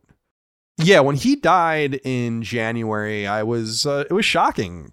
Kobe Bryant, I'm not a huge NBA fan by any stretch of the imagination, but I do pay attention to basketball and know the major players and stuff. And Kobe was young. It seemed like Kobe Bryant was always in the league, but that's because he really was always in the league. He came into the league at 18. I'm pretty sure it was either with him or with someone that came after him where they had to kind of like make an age exception, I believe, in the draft because they were like an unusually good player. Okay. And they do this in the NHL sometimes too as well, because you have to actually, in basketball now, you have to play for at least 1 year in college. You can't get drafted out of high school anymore, but he was drafted out of high school and he was just kind of always around. I mean, he did, I think, start playing in 97-ish. I was in like 8th or 9th grade. So to kind of take that all the way into earlier this year, I'm 35 and he's still around, but he's not playing anymore, but he's deceased. He died in a helicopter crash. So and tragic. I'm pretty sure that one of his daughters died, I think, as well. Yes, that's right. Yeah. Which is even more tragic. So, so shout out to Kobe Bryant. I totally agree with you. He always seemed, he had his problems, as I remember. I know he had a lot of animosity at times with Shaq and on that Phil Jackson team, that prolific Lakers team and all of that. But overall, I think he was a positive for many a person and kind of just a staple of American culture. So it was weird to see him die. It was very sad, no doubt. But I felt like it was really weird too. We brought up Robin Williams before. That was another one where I was like, wow, it's really weird. Robin Williams is dead. Icons. I felt the same way about Kobe. So yeah. So shout out to Kobe Bryant, of course. And I like this one a lot. Rob Aiken wrote into us and said, "Greetings, you marvelous Moriarty men." Nice alliteration. I submit but one humble man, that man being Neil Armstrong. Now, we can go into depth on his mighty accomplishments for those ill-educated, but suffice it to say his sheer work ethic and humbleness, it would be humility, are virtues that have inspired me. Any mere mortal would go to the rest of their lives bragging about such an accomplishment, but for Neil, it was the next objective, now on to the next one, whilst always downplaying his role in promoting the ground crew and saying we landed on the moon together about Buzz. a real leader and one that promotes his team and not himself. And that has been something I try to live by. Now, everyone knows I'm a huge space fan, so I love Neil Armstrong. And it is true what Rob says here. Neil Armstrong never talked about himself. I think that before he died, there was only a few really in-depth interviews with him, about Apollo 11 and all of that. And he did often defer to Michael Collins and Buzz Aldrin about, Michael Collins was basically the pilot and got them there. And Buzz Aldrin obviously was an instrumental part in landing there while Collins remained in orbit during Apollo 11. I totally agree, though. If I landed on the moon, I'd have the biggest dick that you could possibly imagine when I came back. There's only, I think, 18 people that have been there. I think that might even be too many. I think it might even be 12 or something like that. That's amazing. That's nuts. And there are more people that are orbited around it before and after, but he is an amazing and exceptional and humble man. And can you just imagine being the commander of something like that? You have to have some balls. Oh. You have no idea what you're really going to find. You have no idea. Apollo 10 just did a circumnavigation from orbit. They got a good look at it. There was a lot of fear. What are we landing in? Are we landing in feet of dust? There were people that thought that they were going to land, the moon was so ancient and so untouched for so long that they were just going to fall through it. Crumble. Basically. Wow. That's crazy. Basically just the lander, the Eagle will just sink into the dust because it's been sitting there for, so long. They didn't really know what they were going to get. And it's, not to mention just the 1/6 Earth gravity. You're flying 200,000 miles away. You're going 25,000 miles an hour. It's some crazy. Pretty serious shit. Serious courage. And it's hard. We haven't gone back. I mean, we're going to go back in a couple of years, but we haven't gone back since the early 70s. The reason for that, we haven't gone back in the microprocessor era, which is just nuts. They were using all of this really ancient technology, and I can't imagine what we're going to do now with SpaceX and NASA and all that. It's going to be really exciting, but that's a really great shout out to Neil Armstrong, a great man, great American, recently died in the last couple of years as well, unfortunately. Buzz Aldrin's still floating around, though. And one of my favorite Buzz Aldrin videos is when he punched that guy in the face, which is one of the best. Have you ever seen that video? No. Of Buzz Aldrin? No. There's a guy, it was probably 20 years ago now or whatever. Buzz Aldrin was confronted by a guy outside a hotel or something. And the guy was saying that he never landed on the moon, and Buzz Aldrin just punched him in his face. Fucking awesome. What? Yeah, you got to look it up. It's totally, I will definitely legendary, watch this. Iconic video. Oh my and, God. And what I love about Buzz Aldrin the most is that he's really one of the only honest people about the human cost of traveling in space. And he's one of those guys that's, I think it's called Mars to Stay. He's one of the people that basically says NASA should just send people to Mars with no hope of bringing them back because it would be so much easier. Then we can they're not going there to die. They'll make a habitat and all of that and live there. But his whole argument is it'll be much easier to just send people there and start learning about it than having to worry about bringing them back. And by the way, every astronaut in NASA would go. So it's not like you're going to have a hard time finding someone. Makes total sense. For practical reasons. Yeah, of course. Yeah. If you're just going and landing and then sending shit there to land and build whatever, as opposed to having to go there and then bring the fuel and the rocket boosters and stuff that go back. If you just remove all of that, then you can go to Mars easy in 9 months. So crazy to think about that. So I always loved Buzz Aldrin because when you see him, he's always wearing those shirts that say go to Mars or bust and Mars to stay and all of that. I love. He's a great voice for NASA. He's living still to this day. I prefer Buzz Lightyear still, but he's take. By the way, you think that those guys took their own moon rocks? I would have to hope that they did. Oh, I would hope take their own. Yeah. I hope NASA wasn't fucking annoying. You can't. We have hundreds of pounds of them. It's give fucking Buzz Aldrin a piece of the moon for God's sake. God, doesn't he deserve that? A keepsake? I mean, I would definitely have just taken it. So, I mean, and if they gave me a hard time, I'd be I'm taking it. I'm taking a piece of this fucking thing of the moon. I couldn't imagine holding that in your hand. Oh my God. Oh my God. So cool. Oh.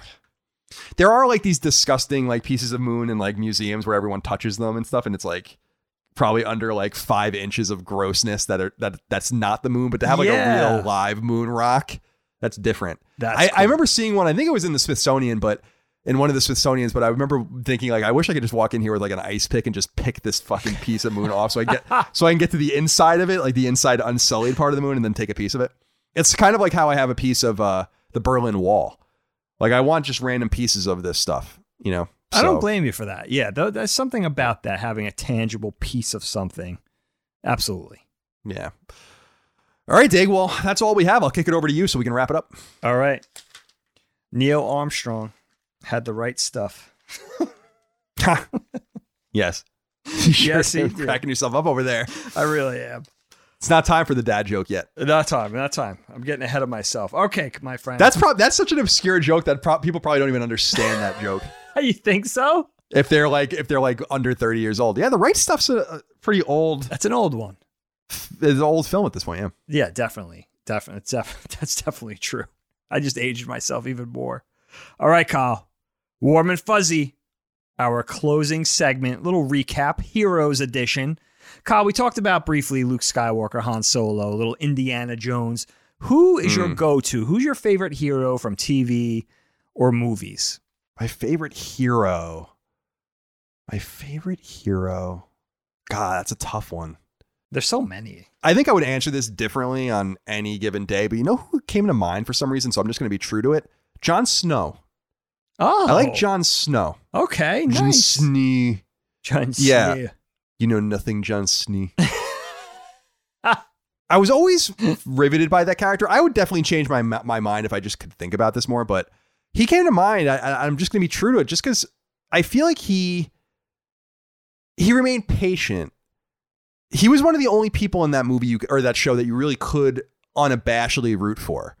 Everyone always had this kind of, and I don't want to spoil it for people. Everyone always had this grayness. You never really knew what was going to happen. But Jon Snow was dealt the short end of the stick. He's kind of a bastard. He is a bastard of the Winterfell family, and he just remains. He's sent to the wall and all that, and he just remains patient and. You root for him. I also saw him in person at New York Comic Con once when I was at IGN. Oh shit, that's he's cool. He's like 4'8", and he was being interviewed like in the same room I was in at IGN, and he's like 4 feet tall. That guy is so small. Oh, it's hysterical. He really? He's really small. I would have never known. I remember walking by him. I like within like shoulder distance of each other, and I remember being like, "Holy shit, this guy's small." But yeah. So I don't know. That's what came to mind. If I given more time, I would come up with a better answer. That's a good answer. I mean, yeah, one of those characters, one of the few characters in that whole series that's inherently good. I mean, he's just inherently a good, scrupulous type hero. He doesn't have the great quality that so many of the characters in that show have. Yeah, I agree with you on that for sure. That's a good one. Now, Kyle, here's an interesting one. Hopefully this makes sense. Did you ever meet somebody or perceive somebody as a hero or someone to admire, only for that person to turn out not to be somebody, or let me phrase it this way, only for that person to turn out to be somebody unworthy, ultimately, of your admiration? A hero who actually turned out not to be a hero. Has that ever happened for you, whether you knew them or not? I don't know if it's exactly what you're asking for, but you know who's, because I don't know that I've ever really looked at him as a hero, but I definitely looked at him more positively, is Bill Clinton comes to mind for me. Okay. As a dude that I felt like growing up, I'm younger than you, obviously, but growing up, Bill Clinton was president in the 90s, and that was in like my adolescence and early teen years. And even during the Monica Lewinsky stuff and all the rumors and rumblings of his cheating and all of that, he still had like a lot of respect from people. I think he would have won a third term if he was constitutionally eligible in 2000, even after he was impeached by the House, but he wasn't convicted, obviously. But I feel like all of the stuff that has come out about him in especially the last 5 to 10 years, has just really painted a very different, much more sordid, and I'd even say sinister picture of the man. Mm-hmm. I think he's been plausibly accused multiple times of raping women, certainly sexually assaulting women he's been accused of, just completely faithless to his wife, just a real piece of shit, actually.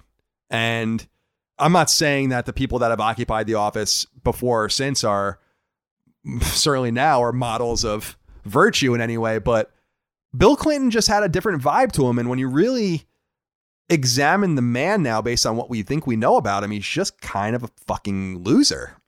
And it kind of happened quick Bill Clinton was kind of looked at as like one of the top third presidents for a while. I think that people liked Bill Clinton. People longed for the Clinton years. Remember during the Bush years? Yeah. People were like, oh man, Bill Clinton. You know, go back to Bill Clinton. No one feels that way anymore. Everyone hates the Clintons. You know, it's kind of funny how that happened, right? Like if you're not American or you weren't around or you weren't like everyone hates them. But it was only 10 or 15 years ago, everyone loved the Clintons. Yeah. I mean, Hillary Clinton was elected twice to the Senate. So, and she was the Secretary of State, but now everyone hates them. And I think that it's well-deserved. I think it's totally well-deserved based on what we know. Accused. I'm not going to say Bill Clinton is definitely those things, but.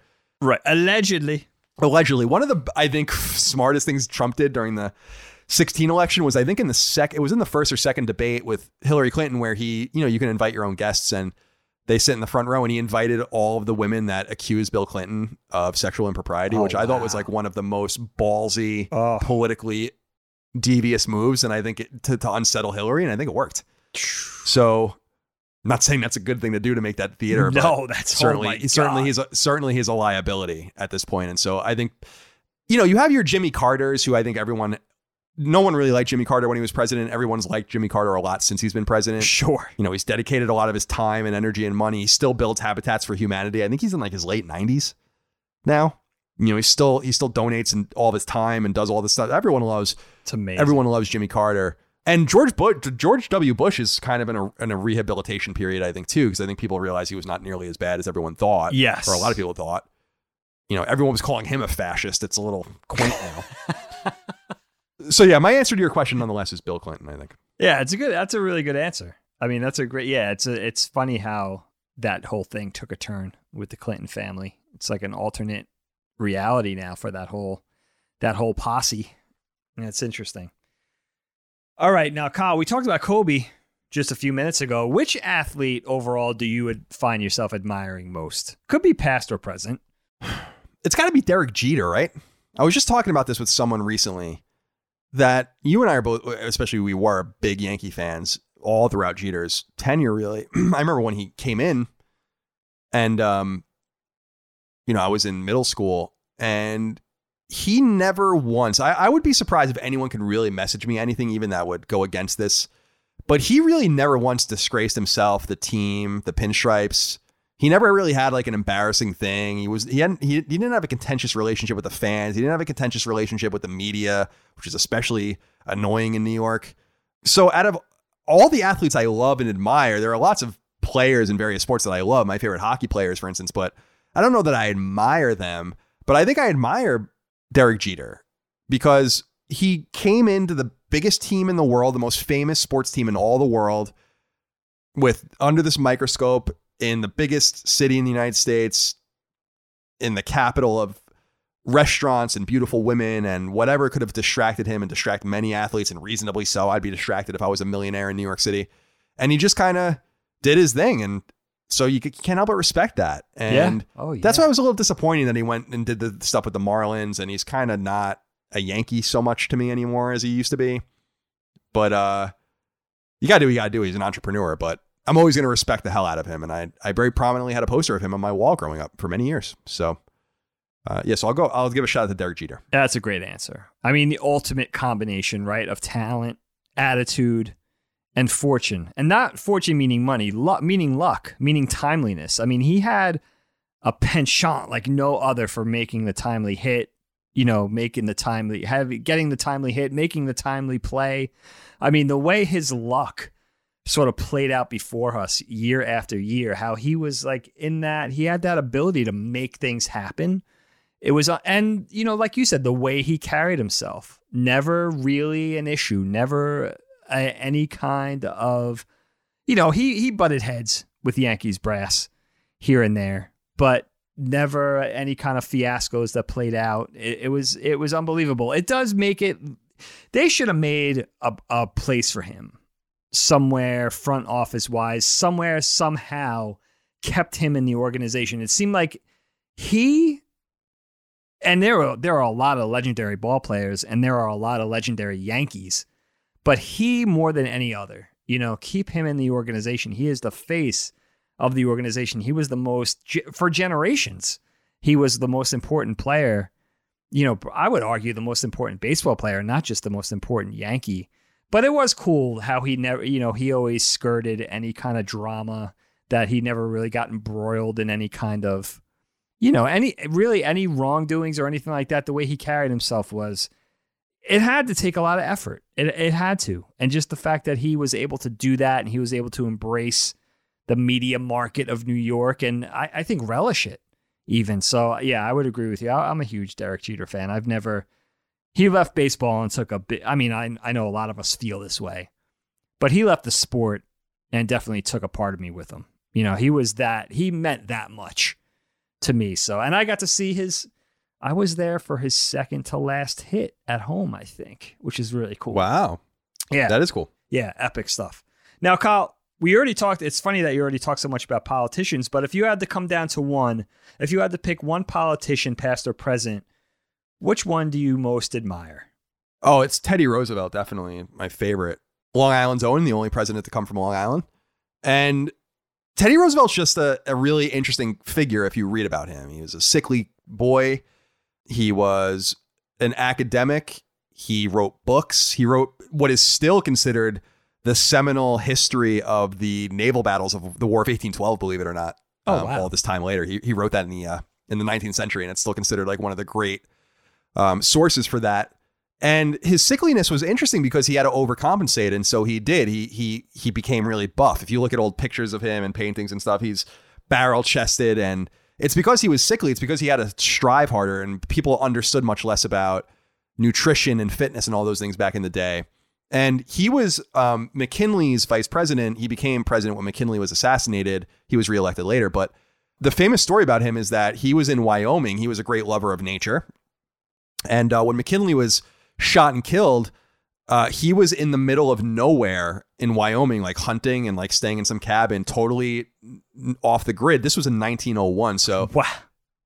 So they had telegraphs and stuff, but they had to dispatch like military soldiers to find him, to tell him that he's the president now and he needs to come back. Holy shit. Because he was just out there like dicking around, like hunting and like doing his thing. And if you go to Oyster Bay, obviously his home, you can see all the stuff he hunted and killed and brought back. But so yeah, they had to like send soldiers and to like go find him and be like, dude, McKinley's dead and you got to be sworn in. You need to go back to Washington. And that's how he became president. But it's not only the Long Island connection, although that's very obviously tantalizing to people like you and I, but it's just the mark of the man. He put it all out on the line. During the war, the Spanish-American War, 1898, he led his own battalion in that war right before he became president, which is really amazing. And that's where the Rough Riders, that's what they were called. And then he's president just a few years later. I mean, this is a man. I mean, Teddy Roosevelt is the consummate man's man. And I'm not necessarily always into that kind of person. I'm not that kind of person myself, but I find that so alluring and attractive about him. So he's definitely my favorite politician ever. And also the most successful third party candidate to have ever run for president. Oh, wow. As well. He ran third party in 1912 and he came in second. It's the only time a major party candidate didn't finish 1 and 2. So, oh, wow. Holy cow. Yeah. So he was a bit of an early interrupter. I like that. Yeah, people wrote him into that extent. I mean, on the ballots too. He came in second as a write-in candidate. Holy shit. That's pretty meaningful. Yeah, so Teddy Roosevelt is definitely the dude. Long Island's own Teddy Roosevelt. You make me want to. He sounds like such an interesting character. You make me want to read about that dude. Yeah, he's great, man. He's he's very flawed. But if you read about FDR, they were distant cousins. But if you read about FDR was much more flawed and much more salacious and cheating on his wife and doing all that kind of shit. You don't really, FDR had like an affair with his secretary to the extent where when he was dying in 1945, he called for his mistress, not his wife, which is something that his daughter set up and created an estrangement between his daughter and his wife when he passed away. So, oh shit, a lot of interesting stuff there. Eleanor Roosevelt, of course, is a legend as well. But so yeah, Teddy Roosevelt, shout out. Talk about controversy. Derek Jeter would never went in for that. Got mixed up in that. No, definitely shenanigans. Not. FDR was like a trust fund kid. I love FDR too, but he was a trust fund kid. And his mom, when he was cheating on his wife, when he was cheating on Eleanor, in the beginning, in like the 1920s, when they first got married, his wife or his mom was basically like, if you don't stop cheating on her, I'm cutting you off. Oh, wow. And that's basically how they had to kind of go underground. And it was that woman that he was cheating on with that was with him when he died. Oh, wow. 25 years later. What? Yes. Isn't that crazy? That's crazy. I forget her name. I think it was Lucy or something. I don't remember. Anyway, go ahead. That's so interesting. All right. So we talked a great deal at length about family today, but which of your friends, Kyle, do you particularly admire and why? What quality do you admire in that said friend? Yeah, I got to give a shout out to Ramon. I think that Ramon's got a stickiness and a intuitive nature of trying to get what he wants and being patient with his music. And it really has paid off with him more and more as he's gone on to become a touring musician and all that kind of stuff. So got to give a shout out, I think, to him for that. I've always really admired that and been a little jealous of that because I love music. And we all wanted, anyone that's played music like we did, we always wanted to be professional musicians and stuff. And he really made it happen. So that's pretty cool. Yeah, that's awesome. I thought you might bring up Ramon. Yeah, that takes tenacity. I mean, when you have a specialized thing that very few people are successful at, that make it big at, the fact that you could stick to it like that and use your passion and, you know, hold your ground. I admire that very much. All right, Kyle, we have only one more. And I wanted to ask you, what qualities do you admire? Quality or qualities, plural. What do you admire in a significant other, a girlfriend? Humor, I think, is the most important thing for me. Honesty and all those things and candor are really important as well, vital. But I really, really need the girl that I'm with to think that things are funny. And it doesn't help if they think I'm funny. but and I've actually always really liked, that's how I've always gotten by with girls, I think, is just they think I'm funny, which I always appreciate because I am goofy and I love making girls laugh. I think it's just cute and all of that. But if a girl can't laugh, a woman can't laugh. And if she can't laugh at herself, can't laugh at me. I love being self-deprecating, as everyone knows. And I really love irreverence and I love inappropriate humor. I just love it. I love it, love it, love it, love it. I love disgusting humor and just raucous humor and shit you really can't and shouldn't say unless you're on a stage as a stand-up. I love that stuff. And if someone doesn't find that funny too, like if they have a stick up their ass or they're a wet blanket, it's like, no, I can't do that. And thankfully, even though I've obviously struck out with many women at this point, but I never had a woman that was just like a stick in the mud ever, which is nice. That is nice. It's usually something a little different. Maybe more tragic sometimes, but yeah, I've never been with like a straight arrow. Like I could never tolerate being around someone like that. So yeah, so I think humor is the big one for me. That's a great answer. That's an awesome answer. I love that answer. I would snatch up that answer. I mean, for me, patience is important. I mean, maybe that's just because they have to deal with me.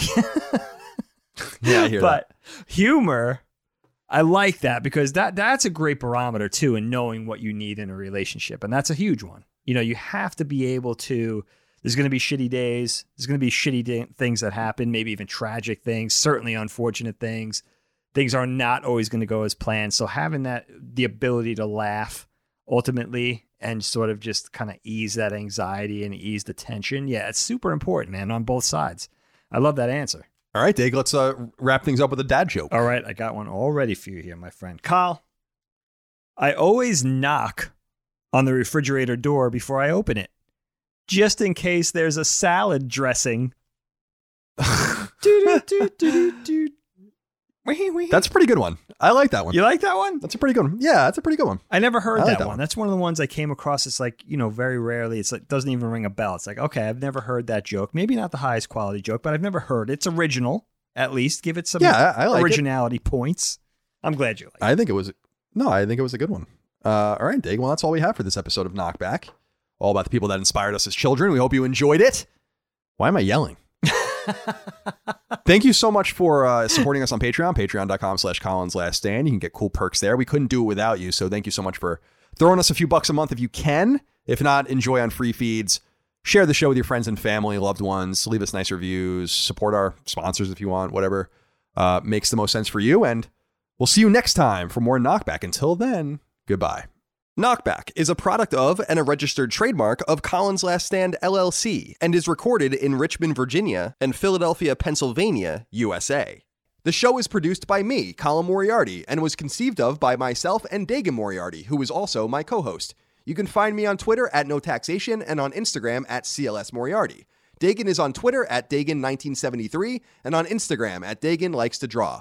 Knockback is edited by Dustin Furman. As you know, all things Colin's Last Stand, including Knockback, are fan-funded on Patreon at patreon.com/Colin's Last Stand. The following names are at the producer level or higher on Patreon, and we are eternally grateful for your kindness, generosity, and fandom. Paul Joyce, Ryan T. Mandel, Jorge Palomino, Enrique Perez, Don Lee, Brad Cooley, SL the FMA, Daniel D'Amore, Patrick Leslie, Jeremy Key, Joey Finelli, Azan, Ben, Michael Vecchio, Morgan Ashley, Miguel A. Brewer, Isaac Wastman, Zach Parsley, Ross Marenka, Jerome Ferreira, Stephen Nieder, Gregory Slavinsky, Bjorn Campbell, An Unofficial Controller Podcast, Andrew Morgan, Constantine Valencia, Nick DeMarco, Jariah King, Homeworld Hub, Shane Rayum, Mark Boggio, Jonathan Reich, Chad Lewis, Keith A. Lewis, Lennon Brixey, Peter Reynolds, Greg Juliff, Spencer Brand, Joe McPartlin, Eric Finkenbeiner, Lou and Ray Loper, Josh Bushing, Betty Ann Moriarty, John Schultz, David Chestnut, Tony Zuniga, Alex Cabrera, Corey Wyatt, Adam Nix, Michael Gates, Alex Gates, Sean Chandler, Petro Rose, Justin Wagaman, Tyler Harris, Toby Shootman, Mad Mock Media, Lawrence F. Prokop, Toothless Gibbon, Martin Beck, Donnie Nolan, Todd Paxton, Josh Yeager, Miranda Grubba, Michael S., Marius Garson Peterson, William O'Carroll, Mike Wayne, Mubarak, Gerald Pennington, Phil Crone, Dylan Burns, Brian Chan, Connor Gashian, Throw7, Josh Gravelick, Tyler Bello, Anton K., Sean Battershaw, Gio Corsi, Josh McKinney, Alan Tremblay, James Kinslow III, John Cordero, Organic Produce, Carl Tolman, Richter86, Nathan R., Joshua Smallwood, McDog18, Patrick Harper, George Anthony Nunez, Kyle Hagel, Colin Love, Ryan R. Kittredge, Barrett Boswell, Hugo's Desk, Chris Buston, Sean Mason, Damon Weathers, Matthew Purdue, Jesse Owen, Chris Galvin, Ryan Murdoch, Colin Davenport, Blake Israel, Sci-Fi Book Club, Auntie Kinnanen, Taylor Barkley, Scott Lovelace, Andrew Parker, Robbie Hensley, Rodney Coleman, Chris Moore, Gavin, Bloody Fang, Eric Harden, Matt Martin, Mason Cadillac, Richard Hebert III, Saul Balcazar, Raul Melendez, Kevin Komaki, Of Fortuna, Boots, Megadet, TB Lightning, Galja, Darren Gardner, Daryl E. Naiman, David Castanez, Greg Lotta, Christopher DeVio, Ray Leja, Jay Getter, Vexius, JJ Game, Jeff McCardo, Zach Bonham, Colin Jewell, Nelson LeBlanc, Daniel Johnson, Letteriant Johnson, Nick Thornton, and Casual Misfits Gaming. Waiting on a tax return? Hopefully it ends up in your hands. Fraudulent tax returns due to identity theft increased by 30% in 2023. If you're in a bind this tax season, LifeLock can help. Our U.S.-based restoration specialists are experts dedicated to helping solve your identity theft issues. And all LifeLock plans are backed by the $1 Million Protection Package. So we'll reimburse you up to the limits of your plan if you lose money due to identity theft. Help protect your information this tax season with LifeLock. Save up to 25% your first year at LifeLock.com/aware.